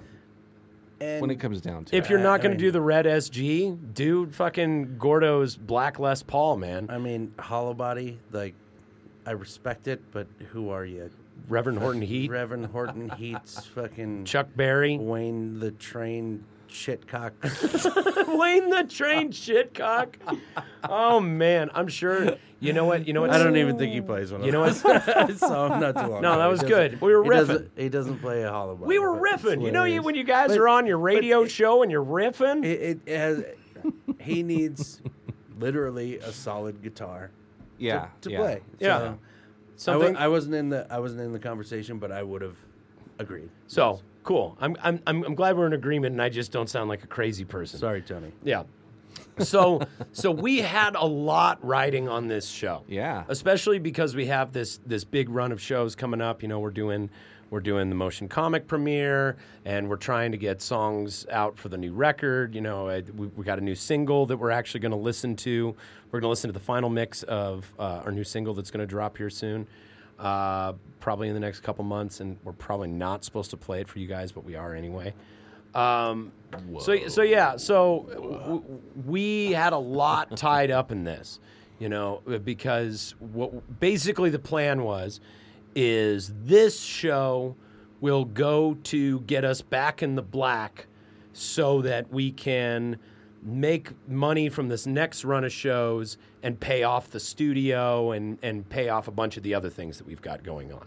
You know what I mean? Like, basically, I've gone into the red, and I mean, when you're in a band, you're in the red for life. But in the newest red, You know, There's different flavors of red. there's different shades of red. There's different decades of Just red. right, exactly. This is like a brick maroon. I really do Yeah, look yeah. at it on a 5 to 10 year. Like, you know what? It's this like- 5-year stint was not so bad. Hey, I do still owe people from 20 years ago, but You are they- very honest about our financial situation. You know, nobody's banging on We my are door. very upfront about. Yo, we're kind of fucked. Yeah, well, I mean, Well, that's how it works, though, man. I mean, I know most people can relate and just be like, hey, I'm fucking. In how the many red for this how many shit. people are in the red for their golf habit or their car habit or their toy train habit or whatever? We've toy train habit. yeah. Just like I actually know someone Who's got like- a toy train. D- I mean, do like I the, know the them? Lionel trains. Do I know like, them? No, I don't think you It's do. Josh Finley, isn't it? you just see Josh Finley. He's just- I'm sorry, I'm too busy painting a mural this weekend. That's And where he he's in- is. That's where he is all the time. And he He's just in Yeah. his basement. can't make it to rehearsal. It's a busy week. Yeah, God, Choo-choo. he's at home. He's like, I gotta go home and throws his- paint the new fueling station. What? I mean, I gotta go paint this Chiba Hut mural. Anyway, so we put a lot into it. We were like, this is going to be a big thing for us. We're going to make a move. So we make arrangements. Some of you have heard Farmer Joe on the show, Joey Clance, fan numero uno. His wife Tessa and I, we had them lined up. Joey was going to do our socials. Tessa was going to come take pictures. She did our recent press photos, if you've seen those. And she did all the photos, all the good photos from the weekend we just had in Grand Junction. So check those out on our pages. And then we brought our friend Sarah Splatter, Sarah Marafi, who you'll know from the Denver area, who is also a character of the scene, She is a character. DJ, man, what would you, bartender? I would even say celebrity bartender. Celebrity DJ. She's Celebrity DJ. She's a local. She's a character. Local character. Lady that- about town. Yeah. People know her. She's got to be one of the funniest ladies I know. She's pretty Like, fucking funny. No. She keeps me laughing. She's a funny person. We had a really good time taking her. So we had everybody Also, lined she up to sold leave. a bunch of shit. Oh, she she did did. her job very well. Right on. So we showed up. The show was supposed to be Friday, July 13th, or Saturday, July 13th. And we all got together at 8 o'clock in the morning here at the Nug Nation to load up the van. We had a free van rental from the day. You know, our buddy John Casado rents his van out to us. He owed us a free rental, and we cashed in that favor for that one show. And we are literally loaded up and getting ready to leave, and I get the call from the promoter that Blue Oyster Cult's flights will not be getting in today. Like, the show is almost definitely going to be postponed. And then we wait a little while, and I'm having like a little panic attack about this whole thing. And then I get the follow-up that it is like definite. Blue Oyster Cult is definitely not happening. And, or actually, we had left before we got that final word. We had a big conversation before we Yeah. decided to Well, put it in reverse. You know. Basically, So- Ty goes, well, we can't not go. Ty goes, let's fucking head up the mountain and we will figure it out on the way up. We've done it before. Tony's here. Tony is here. The flight was booked. The van was loaded up. We had the team together, Yeah. yeah. and it was just like We we have to make something happen. We have to make something happen. We've got to, even if we go play a dive bar or a garage or a park or just go up and try and sell merch in Grand Junction to people who show up for the ride, we'll figure something out on the way. I managed to, everybody calls their wives. Number one, everybody calls their wives, and we have to go, this is the situation. And Well, I didn't know if it was happening yet, so I didn't call my wife yet. So she was very mad. yeah. So- And I Just actually, for the record. Yeah, You're going to say that, and you're going to be like, everybody calls their wives, and Beck's going to go, motherfucker, no, No. not everybody called their wives. I waited a little bit to call my wife. I waited. I did hold off on it because I knew that I it was. waited until the final word. Right. And then we did the video by the side of the road, and then I was like, oh, shit. Yeah. So Okay. So we staggered out a telling of our wives, but the telling of our wives did happen. Thank you. Okay. We began to make arrangements of getting shifts covered. You know, even Sarah, our merch gal, you know, did everything. It was like, I don't know. I mean, I only decided to take one day off and then finally just was like, no, you know what? Fuck it. I'm going with you guys. We'll make it work. The promoter was kind enough. We did talk the promoter into buying Tony a new plane ticket. Tony stressed out about this because he knew that he was, you know, this is a new job with a new company and whatnot. And Oh, yeah, right. yeah, and so he had to call them and basically be like, I'll still come in. Like, we had to work out a flight at 6 a.m. that Monday so that he could fly back to Chicago and make it to work on time. Yeah. And we are driving up. We're on our way. We got the van loaded up. We're going there, and I am just sending messages to our friends. And I'm like, hey, the show has been postponed today. It's not canceled entirely. Blue Oyster Cult is showing up the next day, but you know we're already on our way up there. We've got to get something together. And about this time is when we've gotten the final word that they are definitely not coming today, right? Definitely a day late and $1 short. In less than an hour, we get a message through being connected by various friends. We get a message from the Mesa Theater, and they not only say, yeah, you're on the show tonight. They're like, we've got a show going on. We're putting you guys on. They put us on the 11 o'clock slot. They give us 45 minutes of stage time. They actually put us between two bands. Like, they bumped another band all the way to the latest slot of the show, which, from what I understand, that band was cool with. I mean, I have to assume, if it was us, I would have protested that. That's like the Herman's headliner. It's the worst, Yeah, dude. yeah. Like, nobody wants to go on stage for nobody at 12 o'clock. I can't fucking believe that happened. Not only did that happen, they sent us a poster with a graphic that had been added that just said, now with 100%, like, they sent it the original poster with an attribution that said, now with 100% more MF Ruckus, and added our logo to it. Like, they designed a like badge to put on the original poster to let people know that we were going to be there. Most excellent. The promoter of the Las Colonias Amphitheater and Snob Promotions, she sent an email to every single ticket holder because they had to send announcements to the ticket holders. She sent announcements to the ticket holders that the show would be postponed and that we would be having a show that night at the Mesa Theater for anyone who wanted to go. Yeah, some people were pissed. From what I understand, they only had 100 refunds they had to issue. We ended up doing the show at the Mesa Theater, which was by no means packed, but the entire front row was people who were fucking stoked that we were there. Right on. Like, they got the word that we were playing, and they're like, oh, fuck yeah, dude, the Ruckus guys are playing at the Mesa. We're fucking going out. We're going to party.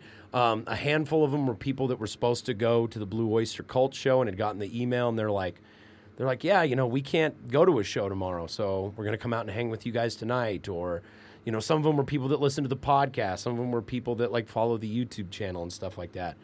But we had already probably one of the best nights of merch sales and the probably the best quality crowd that we've had in a while. Like, not the best quantity we've had by any means, but certainly one of the top quality audiences that we've ever had. We got treated great by the club, had this fucking fantastic experience. That experience enough would have been pretty good as a consolation prize, right? They had hotel rooms for us, so we went and stayed in the hotel rooms that night. We got to spend the next day in Grand Junction, you know, have the meal together. It was great. Everything's worked out. We're getting pretty excited. We're a little concerned that people are actually going to show up. And we show up to the club. It is, by the way, I say club. We show up to the amphitheater, and this is a concrete and steel amphitheater in the middle of a field in the desert of the Western Slope. It is 96 degrees. This place is right next to a river, and there's a giant lawn where they put a majority of the people, and so there are just mosquitoes everywhere. Oh shit. There is there's no green room per se. There's like the main talent dressing room where Blue Oyster Cult is allowed. And then they also have trailers and like a little dining trailer outside.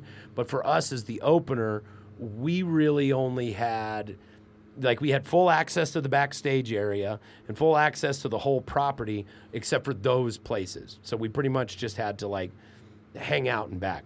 But we're for the most part, we are sitting out at the merch tent, getting eaten alive by mosquitoes, getting just burnt in the sun. When we get up and sound check, the sun, the stage faces the setting sun. Yeah. That's always a fun thing. So we're just getting roasted by the sun during sound check, eaten alive by mosquitoes. Sarah is allergic to mosquitoes, so she gets bit and just starts welting up. Oh fuck. She told me she got bit on the forehead, and she's like, "Yeah, I got bit right here." I was like, "Can't even tell."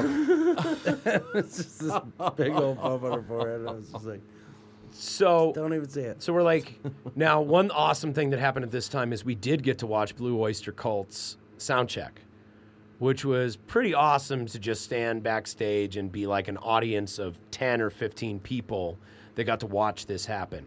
Also, the crew there was fucking remarkable. Solid. Yeah. They were remarkable people. Wes, the monitor dude, and man, I mean, Ryan was the other guy. Ryan was the stage manager dude, or was he the front of house dude? I don't know. He was running around on stage taking care of shit. Anyway, very. They were amazing. Very The crew was fucking amazing. We were standing Right on. there on stage, and they did a little lunch, taco bar type thing. And once everybody was fed, they were like, "Hey guys, have some food." So we went and did that, and Joey, we're just standing there waiting for tacos, and Joey just kind of nudges me, and he goes, "There it is, man." And I look over, and in a drum case, there's sticks and bags and all this stuff, and the cowbell is sitting right on it. You saw the cowbell. Oh yeah, and Joey just took his phone out and was like, "Click." Click. We should post that with this. Yeah. Yeah, Oh absolutely. yeah, totally. There's a very iconic picture of Joey taking a picture of. the Oh cowbell. God, Joey, if you're listening, That's send us awesome. the picture of the cowbell. I'll shoot him a text after this. But they also had their guitars had the Blue Oyster Cult symbol done in a pearl inlay. It was, nice. dude, speaking of having the right guitar for the gig, all their instruments looked cool as shit. That was badass. But yeah, so crew was amazing. Got to hang out and eat. They're doing the best to make us comfortable. They're being very just sweet, awesome people. Everyone from the crew was just thrilled to have us. We got to do some radio promos, things like that. There was one room that was a supply closet where / refrigerator. They had all the walkie-talkies charging in there, and they had their refrigerator, and they had various supplies that they need for backstage. And there was a vent from the AC, and that became the best place in the backstage area to be. Was just to go stand in this ice box for 5 minutes to cool You'd your go back there, and every time you went back there, you'd see Ty or Sarah or Joey or somebody else just standing in that back room, there. oh fuck, Yeah. because it was so hot. It was so hot. Another crazy. thing that I got concerned about, and the whole time everybody involved with the venue was like, "Yep, they should have listened to us. Nobody listened to us, man. The pitch isn't the right angle, and the thing faces the fucking sun, and everybody just gets roasted and sunburned on stage. But nobody listened to us. No, everybody in the crew had a story about how nobody listened to them when they were building the place. It's hilarious. Anyway, shout out to the architects who built Las Colonias Amphitheater. It was really funny. But yeah, and the other thing that I was concerned about during sound check is there was something 30 or 40 rows of chairs before you get to the lawn. So that's all VIP and purchased assigned seating.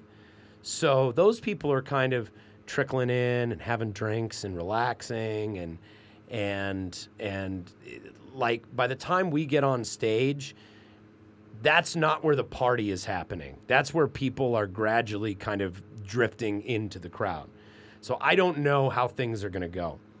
we finished the first song, and, you know, directly in your immediate field of vision, you see all these empty chairs. But then we hear the crowd, and the crowd just is so excited to finally be seeing a band play after everything that they've been through, having to deal with the tickets and the bike ride being, you know, all clusterfucked and whatnot. They're just erupt with applause. Like, they're yelling, they're clapping, they're having a great time. I'm like, okay, this is a great crowd, despite the fact that they are separated by a lot of empty space right now in front of us. That, like, we played as the opener. We probably played for a solid 1,000 people, right? Like, that was I did not count. I was hot. Yeah. I was drinking water. Dude, if you look at the pictures of Logan, he's just, like, so sunburned. And we had, just, like, scheduled breaks in the set, and I just looked at Ty. I was like, nope, stop. If we want to keep playing, I need to hydrate. It was so hot.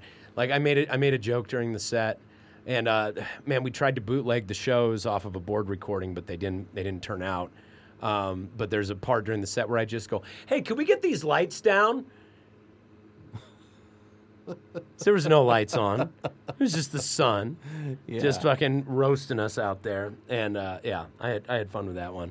But the crowd loved us. We had a great set. We had a really good time until I knocked over Logan's mic stand with the Colorado flag that I was waving around.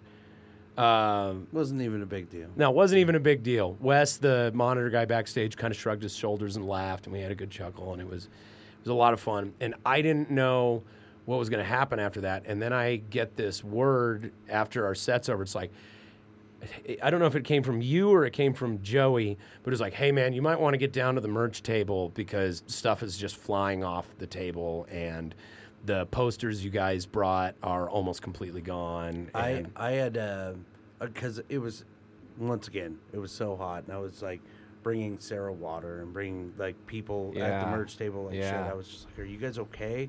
Yeah. And I had gone down there, and Blue Oyster Cult only brought one design of T-shirt, and they only had 50 T-shirts. Yeah. In like Wow. It was like the Dead sounds like Milkman an experience I had not too long ago. Yeah, very minimal sizes, and so they were selling out of T-shirts real quick, so people saw a poster with their name on it, and I mean, we ended up giving away a lot of them, but Yeah. there were people that saw a piece of Blue Oyster Cult merch, and they were like, I need this, so they were buying it. Yeah. Right, so those were going really fast. And to be clear, we only printed 30 of them. You know, Right. it wasn't something that we were trying to make some huge profit on. It was something that was like, we weren't on any of the promo, and so we wanted to make a cool poster for the show. We sent it to the promoter. You know, we sent it to the promoter, and we were like, hey, we had these done. You know, is that cool? And they were like, yeah, that poster's rad. It's awesome. Blah, blah, blah. So we printed up a limited run of them, really just supposed to be something for diehard fans. But not only that, after we finished our set, people are buying shirts, and they're buying CDs, and they're buying records, and we're signing stuff, and we're taking pictures with people, just like one after the other, just getting bombarded with it. Right on. Just like it was really cool. the entire time, like we got all these waves of merch sales, and a big part of it is like, and I've mentioned this as our experience when we were with Ace Frehley, is the fact that he wasn't out there hanging out gave us all this fan love to absorb. You know what I mean? Yeah. People wanted to talk to somebody. They assumed that because we're opening for Blue Oyster Cult, we're some bigger band on the on the rise or something, and we put on a good show. There were people there with their kids, and they were like bringing these kids up, and the kid wants to meet you, and it's like, oh, hey, little buckaroo. It was how are cool. you Yeah. doing? Tony got a phone number from this little girl. It was Tony. adorable. This girl came up and was like, you'll always have a fan in Grand Junction, and me and I think Ty and Joey were like, what just happened there? Yeah. Oh And he told man. me about it, and I was just like, "Whoa!" The- It's adorable. The shy 12-year-old girls were If she- were gaga over Tony, man. If she's Oh, listening, that's awesome. if she's listening, Tony really likes you. And my friend likes you. My friend's name is Tony. he's also a grown man. Sorry. He's also pushing 40, I think. He's a grown man. No, but because because BOC only had the 50 shirts, which they sold out of immediately. I wanted to get one, and I didn't have the chance. I snagged one, and they're super cheesy and awesome. Yeah, They're cheesy as fuck. yeah, They're great. they were. It was totally like the Dead Milkmen show, where they just took their most, popular design that they ever had, which was just their logo and something on the back that said like "On Tour Forever."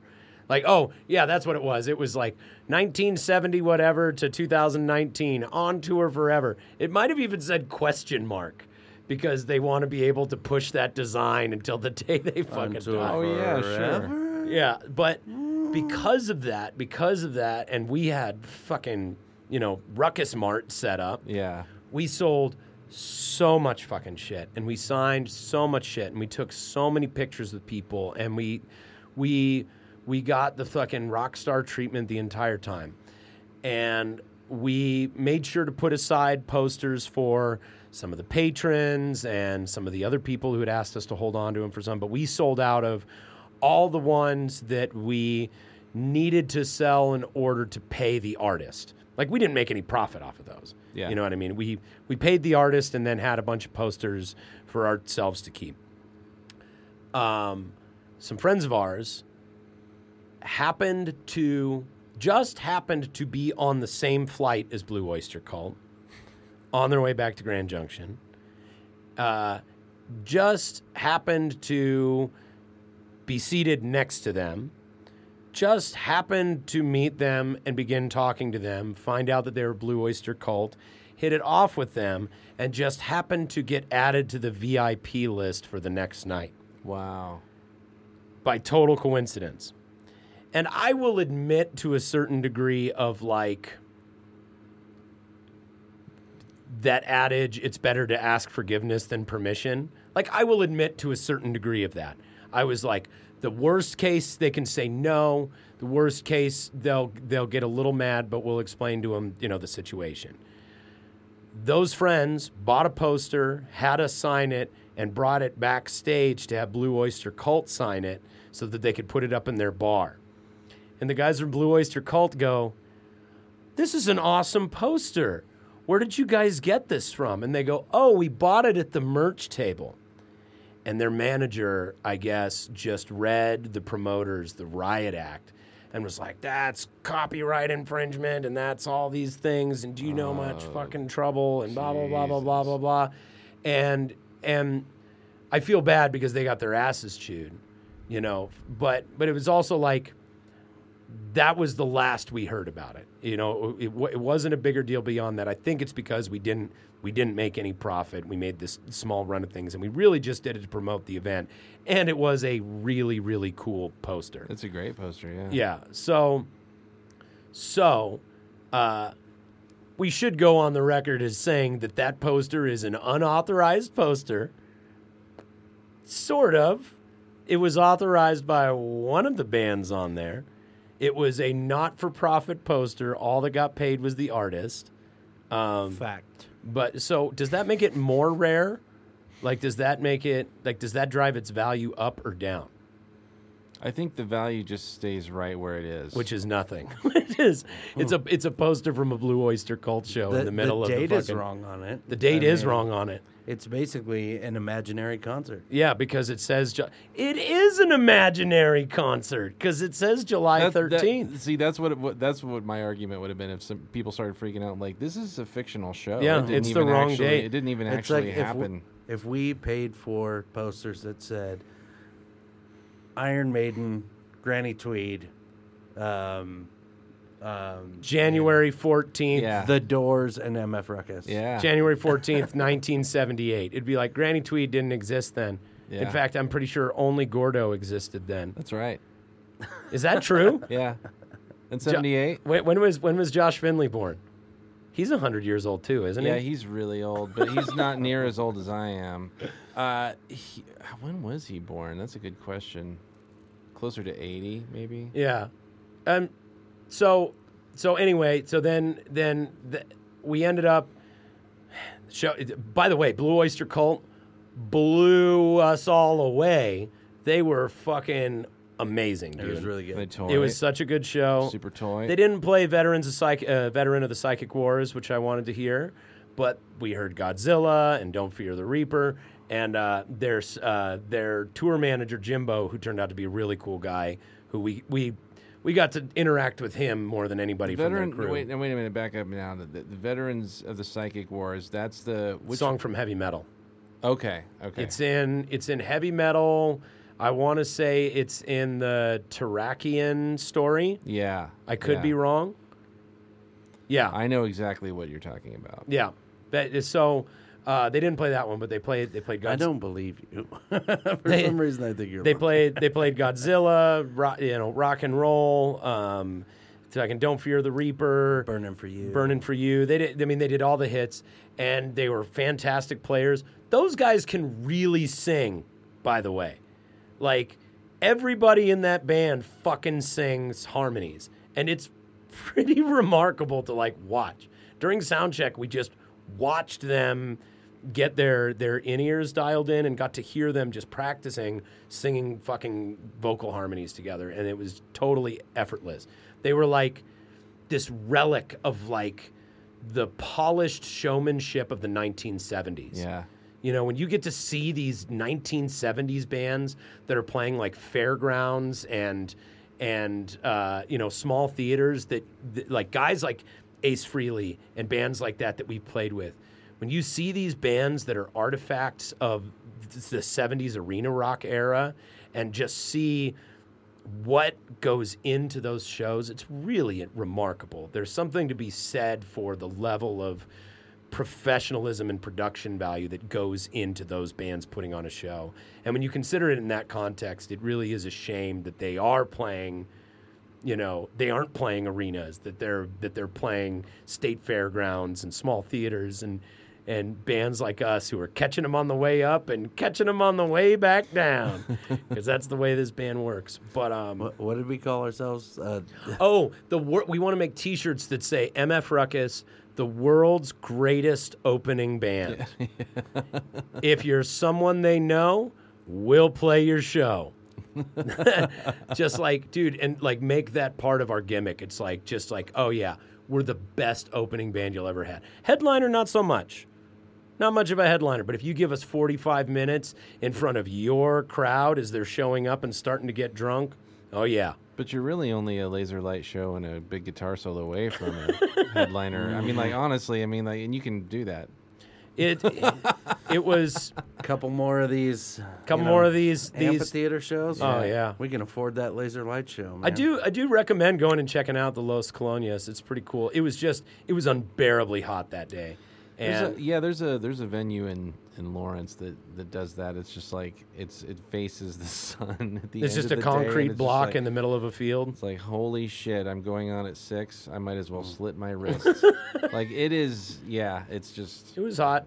Yeah. It was hot, but it was so fun that, like, when I look back in the memory, I remember that it was hot, from I don't know, like a cerebral perspective. Like I can say just in the digital criteria of the day that it was hot, but what I remember feeling was it was fun. I remember feeling it was amazing to meet so many people who were so excited to see us, and so many kids whose parents were encouraging them to buy our stuff, but they were like, well, you can't have that one because it's got a swear word on it, but you can get that one. And I'm like, are you sure you want to let your child buy the one with the robot made of kegs and weed leaves, and or the Jesus fighting the the Satan cyborg, It doesn't say fuck on it, but he's still gonna get in trouble. It was cool, man. No, that I've had a lot of people ask me, and I was like, oh, it was so fun, it was great. It was really hot. Like that's the thing that comes right afterwards. It's just like, it was really hot, and it was a very dramatic weekend. That being said, all's well that ends well. We had the top grossing weekend of our entire career. Oh, excellent. That's awesome. And the Mesa Theater show is no small part of that. Yeah. The show at the Mesa Theater we didn't get paid for that show because we were just asking to be an add-on and just give us the opportunity to sell merch, right? Sure. Like, we didn't want to take away from any of the other band's bottom line. So we just booked ourselves onto that. And it wasn't a huge show. You know, I don't even know what the total number of people that were in it was probably number-wise the smallest show we've done at the Mesa Theater. But it was the best we've ever done in merch there. It was a well above average night for what we normally do. We sold more stuff. We signed more stuff than we normally do. We had these like really great interactions with people who were at the show who wanted to sit down and talk with us, or people who like followed the stuff that we do. It was really amazing. Then to go and do the Blue Oyster Cult show and just have that same quality interaction magnified and multiplied with the crowd that was at the Blue Oyster Cult show, despite the fact that they had to wait a whole day for the show and were pissed off about that, despite that refunds had to be issued, despite that it was 96 degrees, everybody was getting eaten alive by mosquitoes. There was at least 30 feet of empty seating separating us from the lawn and the majority of the crowd. Like, despite everything delayed gratification. Dude, we that was easily one of the most successful weekends we have had in our entire career in musicians, and it probably would not have been so if everything had gone right. You know what I mean? Right, yeah. But it went so well, I think, because our values in this band are such that we prioritize, we show up. No matter what goes wrong, we show up. Like Ty, like me sitting there worrying and kind of being like, oh, fuck, this is all fucked up. And then Ty just with not dropping a beat and just being like, well, let's go. Yeah. You know, that is... It's part of the deal. That's what we're doing. That's part of our philosophy, and we have almost never canceled a gig before. I think I could probably count the number of times we've canceled or had a show fall through or not shown up in some way. I could probably count them on one hand. And it's times like these where having that commitment truly paid off. You know, by just showing up and committing to do the show for the people no matter what. Excellent. Yeah, man. Should we take a break? Yeah, let's take a break. Let's take a quick break, and when we come back, we'll talk about some more shit.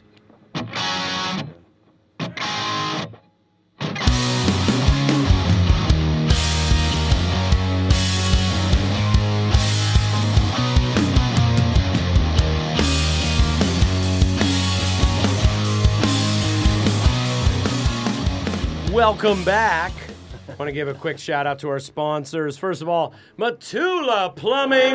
Matula!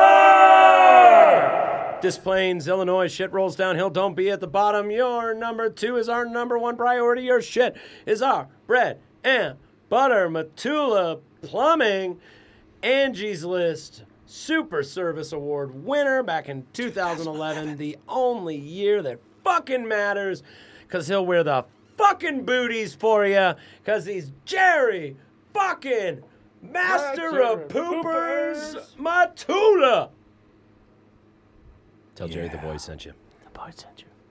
Rocket Space Rehearsal Studios, fully furnished, friendly, fantastic rehearsal studios. Did it work? In the Rhino District, I work with this girl named Sophie, and we spell it SOFI, and I like to pretend that she's a neighborhood. I'm like, oh yeah, I just got a new place in SoFi. Where's SoFi? Well, it's kind of close to Rhino and Lodo and Sobo. It's right under Sofa. It's right under. It's right under Sofa. SoFi, yeah, it's a little south of Sofa. Anyway, Rocket Space Rehearsal Studios, the official rehearsal space of motherfucking Ruckus and every other band that knows their business and knows what they're doing. It's great, man. You just drop a little money down, you can go make some noise in a room for a bit. Rocket Space, you ain't got to carry shit. Evergroove Studio, where I hung out today with Mr. Brad Smalling. By the way, It was only 66 degrees in Evergreen today. Yeah. It felt fucking incredible. I got out of my car and I was like, oh my God, I want to live here so bad. In the summer, anyway. We finished the mix for Making a Killing and You Only Live Forever, which is going to be the soundtrack for the new motion comic, Frontlines of Good Times, Chapter 2, that we're going to be dropping this weekend. This episode probably won't be out, and might be out in time. If it is out in time, make sure you come join us Friday, July 26th at at Lost Lake, at Rocket Lake. I went to camp at Rocket Lake. Rocket Lake. Yeah. It's at Lost Lake. We're going to be premiering Chapter 2 of our motion comic. It's fucking badass. And this song that you're going to hear in a little bit is going to be the soundtrack for that. Just did that up at Evergroove Studio. Solar-powered, state-of-the-art recording facility up in Evergreen, Colorado. The beautiful mountains of Evergreen, Colorado. It was just so nice to get up there. The weather was gorgeous. The views were gorgeous. And the song is gorgeous. Go see Brad and Jenny and the gang about your next project, and they'll take good care of you and tell them we sent you. They just sent us the Granny Tweed Masters. How is it? Sounds real delicious. Does so it? Far. Real delicious. I also heard today, do you remember Tyler that arranged the chorus, the choir vocals on Making a Killing, the former student of my sister? Yeah. He's having Tyler Lee and the Ragers' new album mastered up there. Okay. And I got to hear one of their songs, and they have this song called Veggie World. And it is seriously beautiful 4-part harmonies singing about what if the vegans ruled the world? And it's this whole story about a war between vegetables and carnivores. And dude, it's super weird, hilarious, surreal, awesome album. Sounds like some Zappa shit. Dude, it's super weird, and I totally recommend when Tyler Lee and the Ragers put their new album out that you check that out. It's fucking hilarious. Anyway, Evergroove Studio, great fucking place. Go check them out, see them about your next project. The Nug Nation, of course, we are here at the beautiful Nug Nation Studios in Denver, Colorado, at an undisclosed location. You kind of got to know somebody to get in here, you know what I'm saying? We don't even have signage, you know what I mean? It's kind of a top secret little facility.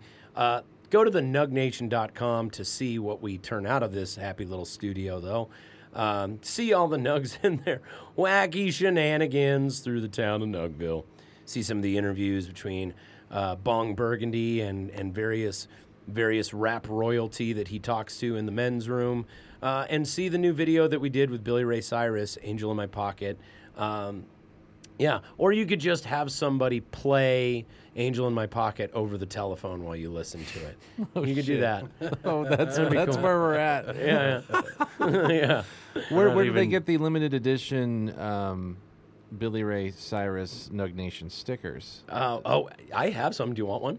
No, I'm just. Can you? He said can you, no. No, I don't want. I don't want one. I just wonder why you have one. The point of my question, I should say, is can you order them from their website? Oh, no. Or is it just a in the know? You thing? gotta be around. You gotta see us at a 420 rally or happen to run into Mike or something like that. I actually do want one. Yeah, I do too. I'll give you one. Okay, I had to explain it to someone. There's They were no like, reason I don't want a Yeah. sticker of Billy Why Ray would Cyrus. Why would I not? Oh want, shit! There it is. Okay. It's a Why sticker. would I not want that on Yeah. my guitar case? What is that sticker? Well, you know what Billy Ray Cyrus is, right? Have you ever wondered what it would look like if Billy Ray Cyrus was made of weed? You guys should just do that for more random Actually, celebrities that. if you download Be like- the Nug Nation app, there is a Nugifier on the Nug Nation app. You can turn yourself into a Nug using the Nugifier on the Nug Nation app. Get it on Google Play or the Apple app. That Apple, sounds cool. I'm gonna do that. Are you? Yeah. You gonna make a Logan Nug? Yeah. Yeah, the Logan Nug will look different than the Billy Ray Cyrus / Aaron House / Gordo version. Mine will have glasses. That's how we differ. Yeah. But yeah, Okay. yeah. Yeah, but ours are going to look pretty much the same. But that'll have the sculpted manscaped, whatever. the line beard. The line beard. The line beard. You know what I was most disappointed about not getting to see Billy Ray Cyrus play when I went to his show and it got rained out, like I mentioned a couple episodes ago? Right. The most disappointing thing was I saw him walk across the field to the backstage area, and I saw the shirt that he was planning to wear, and it was fucking awesome. You know how Walmart sells those like button-up American flag shirts? Mm-hmm. Yeah. He had a button-up American flag shirt, dude. He would and it looked good, man. He was about to go on stage and fucking crush it in a button-up American flag shirt, and I didn't get to see that in the flesh. I was denied like a picture in my phone that would pop up every so often and bring me tremendous joy. Anyway, this is not brought to you by Billy Ray Cyrus. I worked with a guy Not last much night. is brought to you by Billy Ray Cyrus, to be I worked with a guy last night, and he showed up. He's this tall, like, hip rocker dude, and he's wearing a button-up shirt and, like, clear aviator sunglasses and shit. And all night I was like, what does he look like? What am I trying to say about this dude? And I was like, you know what you look like? You look like a movie about smuggling drugs in the 70s or 80s. And you were like the pilot that skimmed too much off the top and got killed right away. And he's like, yeah, I do. That's exactly what I was going for. Thanks. Okay. Thanks, man. Mutiny Information Cafe at 2 South Broadway. They just announced that they've opened their podcasting studio down in the basement, man. Most excellent. The pictures I saw of it looks really cool, so stay tuned for all sorts of rad content coming from Mutiny Information Cafe and Mutiny Transmissions. Man, they make use out of every fucking square inch of that place. They sell coffee. They've got cereal. They've got comic books. They've got pastries. They've got books. They've got pinball machines. They do live events. And now they got fucking podcasting down and live streaming, I think, down in the fucking basement. Seriously, man, go see what these guys are up to. Mutiny Information Cafe. We are, of course, a Mutiny Transmission. And if you want the inside skinny, you can listen to the episode yeah, of our podcast. Yeah, you can listen to the episode. What did I name it? I named it Mutang is for the Children. Mutang is for the children. Yeah. Make sure you listen to that episode. That's a fun one. Flipside Music on South Tacoma Street in Denver, Colorado. Man, all the stuff you want, none of the stuff you don't. I'm due for a trip. Yeah, man. Go. Me too, man. I want to go look at some pedals. Yeah. I want to look at some. Oh, yeah. I want to take guitar pedals and use them for my harmonica mic. Like, I want to have Ike help me pick out some. Yeah, I want to get weird with pedals. Flipside is a great place to get weird with pedals. It's a great place to get weird with amps and see all sorts of cool guitars. Plus, Ike is a bad man, and you should meet him. And he is the Archmaester of the Order of the Baldman. So make sure you go tell the headmaster, the Archmaester that... The headmaster. The headmaster! Tell him that the bald sent you. Tell him that the bald sent you. The Baldsman. I'm kind of in my what would you call this? Apprenticeship. I'm kind of like the Samuel Tarley of the Order of the Baldman. You know, Samuel Tarley season 2. Samuel Tarley sees. Yeah. Hey, thank you very much. You haven't lost that much hair. Basically, what Gordo said in the sweetest way possible, in the dorkiest way possible, is that I'm not that bald. That's true. It's like, hey, man, you know what? You're not that bald. Oh, my God, thank you. And we're talking early season 2. That is like the ultimate compliment that you can give a bald or balding man. Just be like, nah, man, you're not that bald. It's a good one. They say the same thing about fat people. Yeah. Hey, you know what, dude? You're not that fat. I'm on the chapter they haven't even written yet. That's how far along I am. The season future. The future of baldness. The series finale. The spin-off. You're right. The one they're still writing. Yeah. Oh, and last but most, of course, the wonderful people who back us via a small recurrent contribution on patreon.com/mfruckus in exchange for early access and exclusive access to content and behind-the-scenes gossip and love affairs and lusty little trysts between Tony and Logan and Ty, but never Aaron. And no matter how much I try. Yeah, make sure you join us on Patreon, man. See all the stuff that we put out. Those people, you people, are going to be getting early copies of the new song that we're getting ready to release, which we're going to listen to here in a few. In fact, What do you mean, you people? yeah, the patrons. Thank you. You people, the patrons. Gotcha. Yeah. Thank you so much for helping us out, guys. It really does mean a whole hell of a lot. Super cool. So, man, we got going for a long time. We're at the end of the episode, but we couldn't let you guys go away. Instead of doing a homies this week, we are going to give you guys an exclusive listen to us listening to We're our own homies. the final mix. It's a show me. pre-master. Homies. Like, Shonies. I'm sure we're not supposed to premiere the final mix pre-master, but I don't. Says who? I don't know.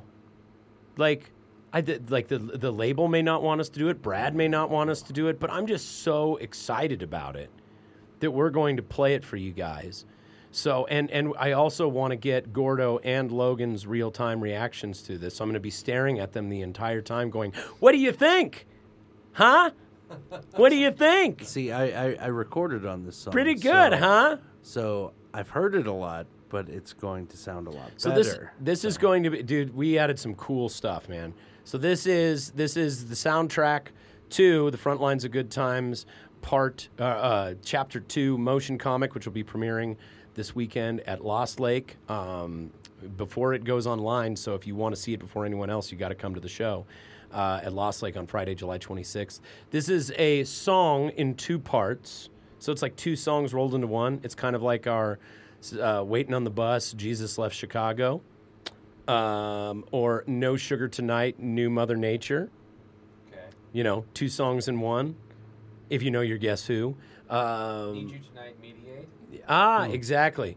This is Making a Killing and You Only Live Forever by motherfucking Ruckus.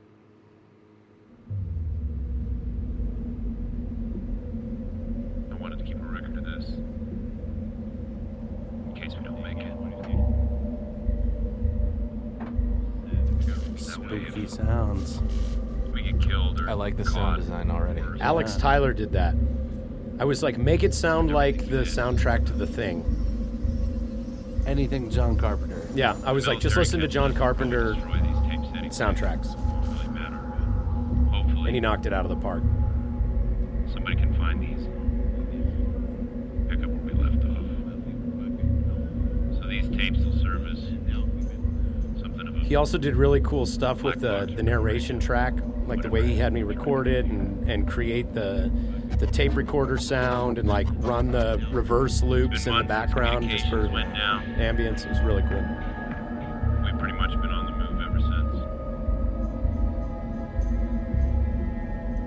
It's a bit of a long story, but the short version is everything's fucked. Swear word. Uh-oh. I dig it.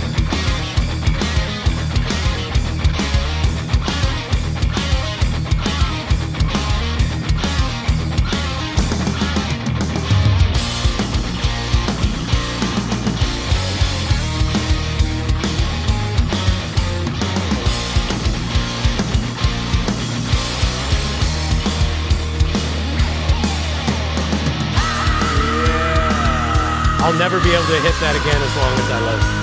That's impressive, dude. That's what my voice sounds like when it breaks. That's crazy.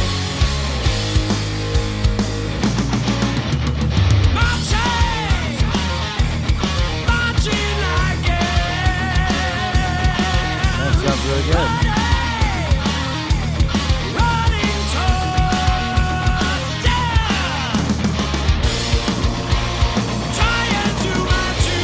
Gotta love that choir, man. That sounds good. Shout out to the Oklahomies.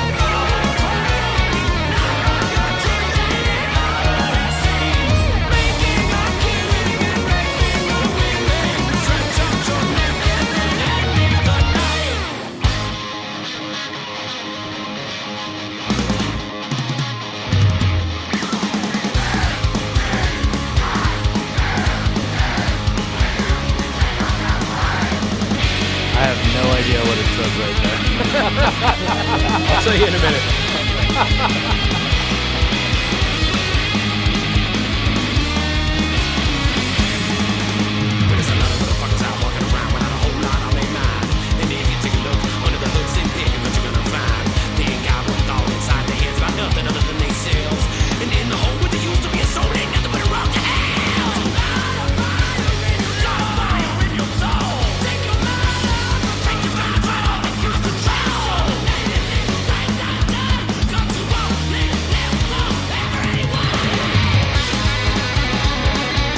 Tony Lee.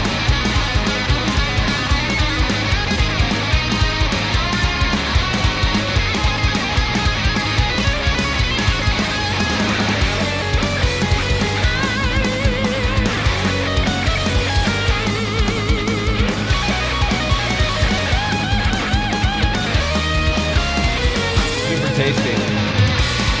Yeah. I really wanted to have a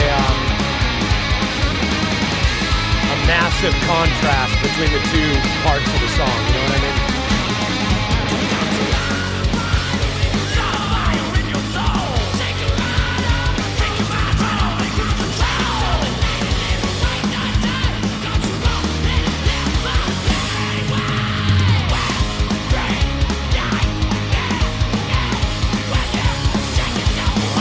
Thanks, man. That sounds jammer. great, dude. Yeah, it does sound really good.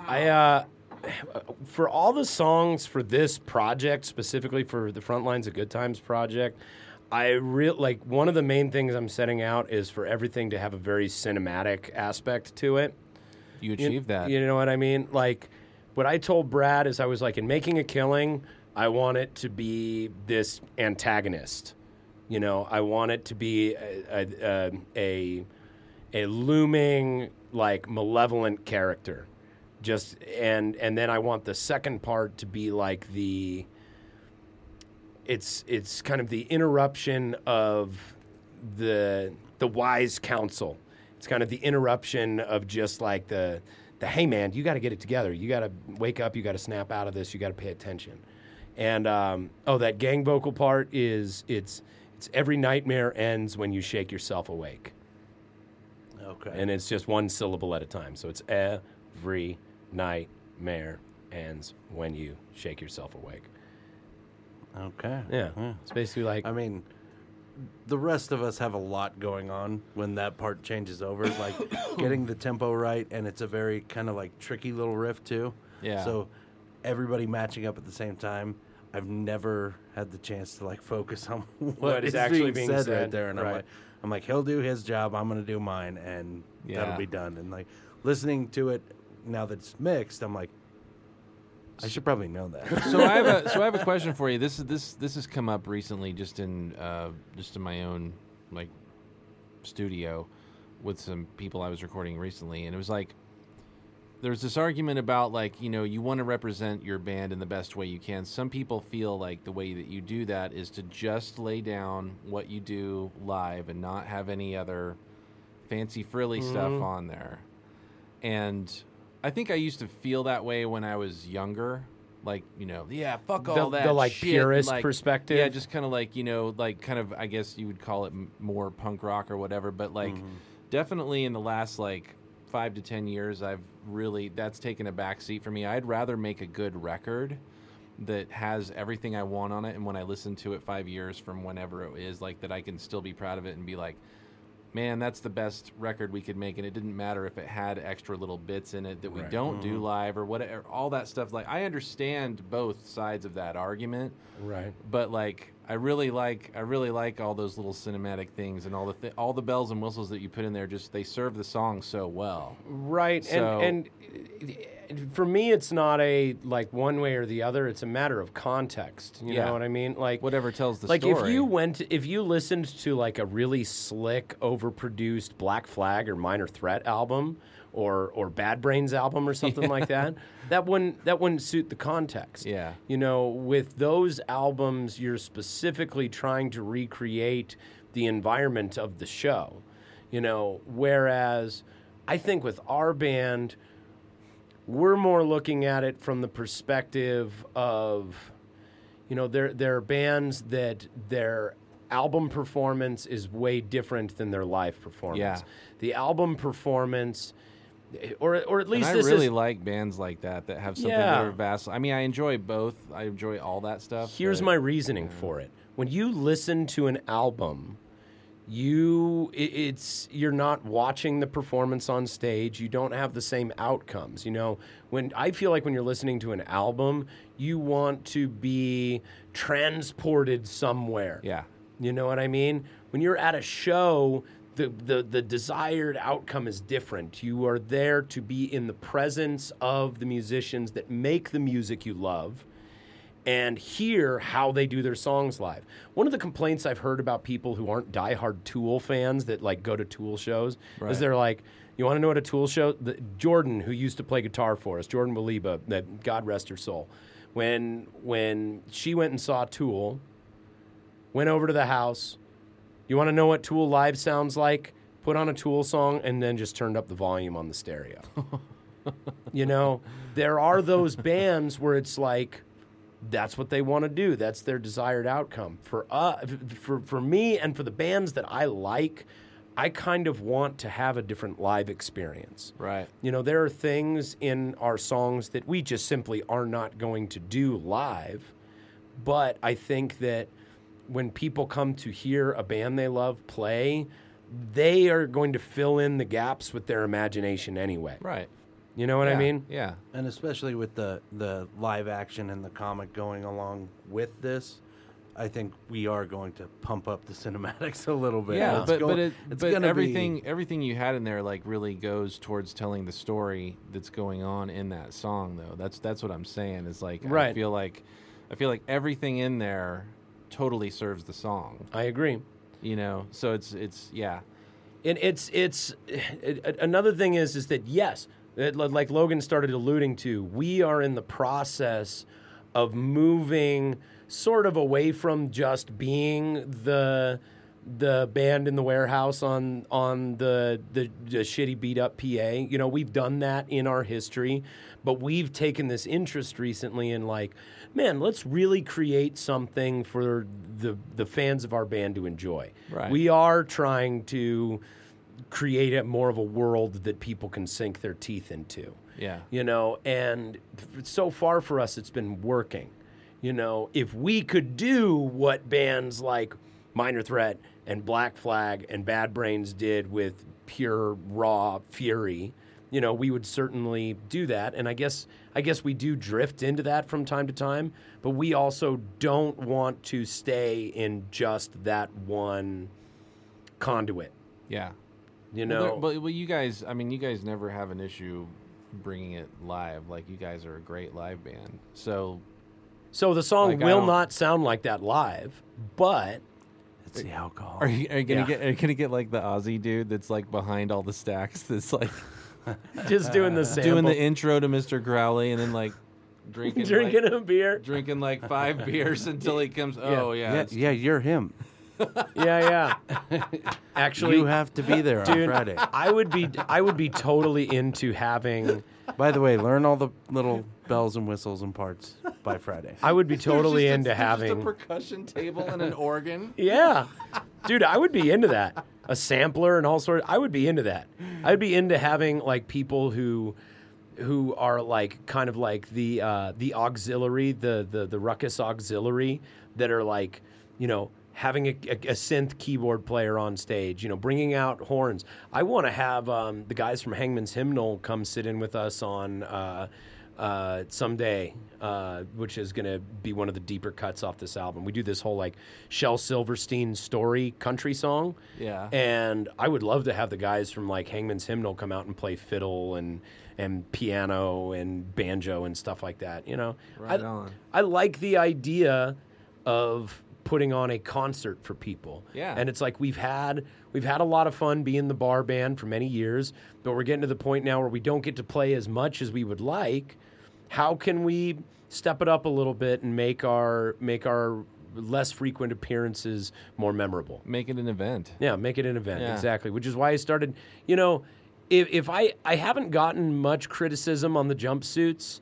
I haven't gotten Criticism. No, I mean, you know, people people like to throw shade on gimmicks, and people like to throw shade on purists, I would say. Cynical ass purists like to throw shade on people for doing stuff, but I haven't gotten any, but if I ever did, my response would just kind of be like, man, fuck off. I like to play dress up, and I like to entertain people. You know, jumpsuits are awesome. Well, and I don't destroy In general. Yeah. I dig it. Yeah, well, I mean, people don't want to see another fucking bearded guy in tight jeans and a fucking T-shirt of an obscure band that they don't know anything about. By the way, shout out to Glitter Dick. I'm wearing your shirt right now. It's true, he is. Yeah, I'm wearing a Glitter Dick shirt. You're wearing a Ford Theater reunion shirt. And you're wearing a Fu Manchu shirt. Fu Manchu. They're all solid bands. Not household names. These bands. Not It really. can make you feel a little alienated if you go see a band and they're just wearing cool T-shirts of bands you've never heard of. Dude, Fu Manchu. That's a goddamn good band That's right a tight there. band. I love that band. Well, dude, we ran out of time. We got to talking for so fucking long. We ran out of time. We talked about some cool shit. Yeah. We talked about all kinds of cool shit. It was a good podcast. I fucking missed doing it with you guys. I know it was only a week, but We're not going to have guests anymore. It's Yeah. just going to be the three of us just talking shit. hanging out and talking. Hey, man, at the rate we're going with guests dropping off, that might be the fucking case anyway. That's what I'm We can just saying. rotate who the special guest is. No, we have It's me. This week. actually we're gonna have Gordo. we're gonna have Again. we're gonna have the dudes from Muscle Beach next week. We're gonna get yeah, heard that before twice. We're gonna get Justin LaSalle from Axe Slasher is gonna be on here soon. I think we've got Groovy Newville, this amazing publicist that you should really know about. He's going to be on here to talk to us about marketing and stuff. We got all sorts of cool people coming up. So stay tuned for that. Until next time, guys, thanks for listening. Thanks for telling a friend. You've been listening to the motherfucking podcast. I'm Aaron Howell. I am Logan O'Connor. Jordo. Jordo, did you just wrong name yourself? I did. Yeah. Did you just... Burger. All right, guys. We'll see you next week. Bye-bye. The motherfucking podcast is recorded at the Nug Nation Studios in Denver, Colorado, and hosted by Aaron Howell, Tony Lee, Logan O'Connor, and occasionally even Ty Blosser of the international power rock combo Motherfucking Ruckus. Our producer in the studio is Gordon Leadfoot. Our producers in Chicago are Gene Skibbins and Adam Zielinski. All music except homie shoutouts and featured artists is written and performed by MF Ruckus and comes from the album The Front Lines of Good Times Volume 1, coming this fall on Rodeo Star Records. Thanks for listening, guys, and remember, if you find this podcast valuable or entertaining and you wish to support MF Ruckus further, you can rate, review, share, subscribe, follow us on any of our social channels, Facebook, Instagram, Twitter, and Spotify. If you really want to help us do what we do, you can go to patreon.com/mfruckus and become a patron at any level. Our patrons get access to exclusive content, early releases, guest list spots, even VIP parties with beer and food, all in exchange for a small monthly contribution. It really does make a difference and allows us to do this podcast, make records, create videos, go on tour, fly Tony back and forth, and all the other stuff we love to do for you guys. Patreon.com/mfruckus. Check it out. Thanks again, guys.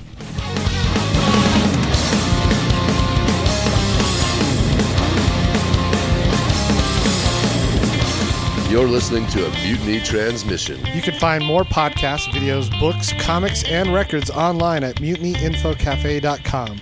Or just stop in the store in Denver and have a coffee sometime.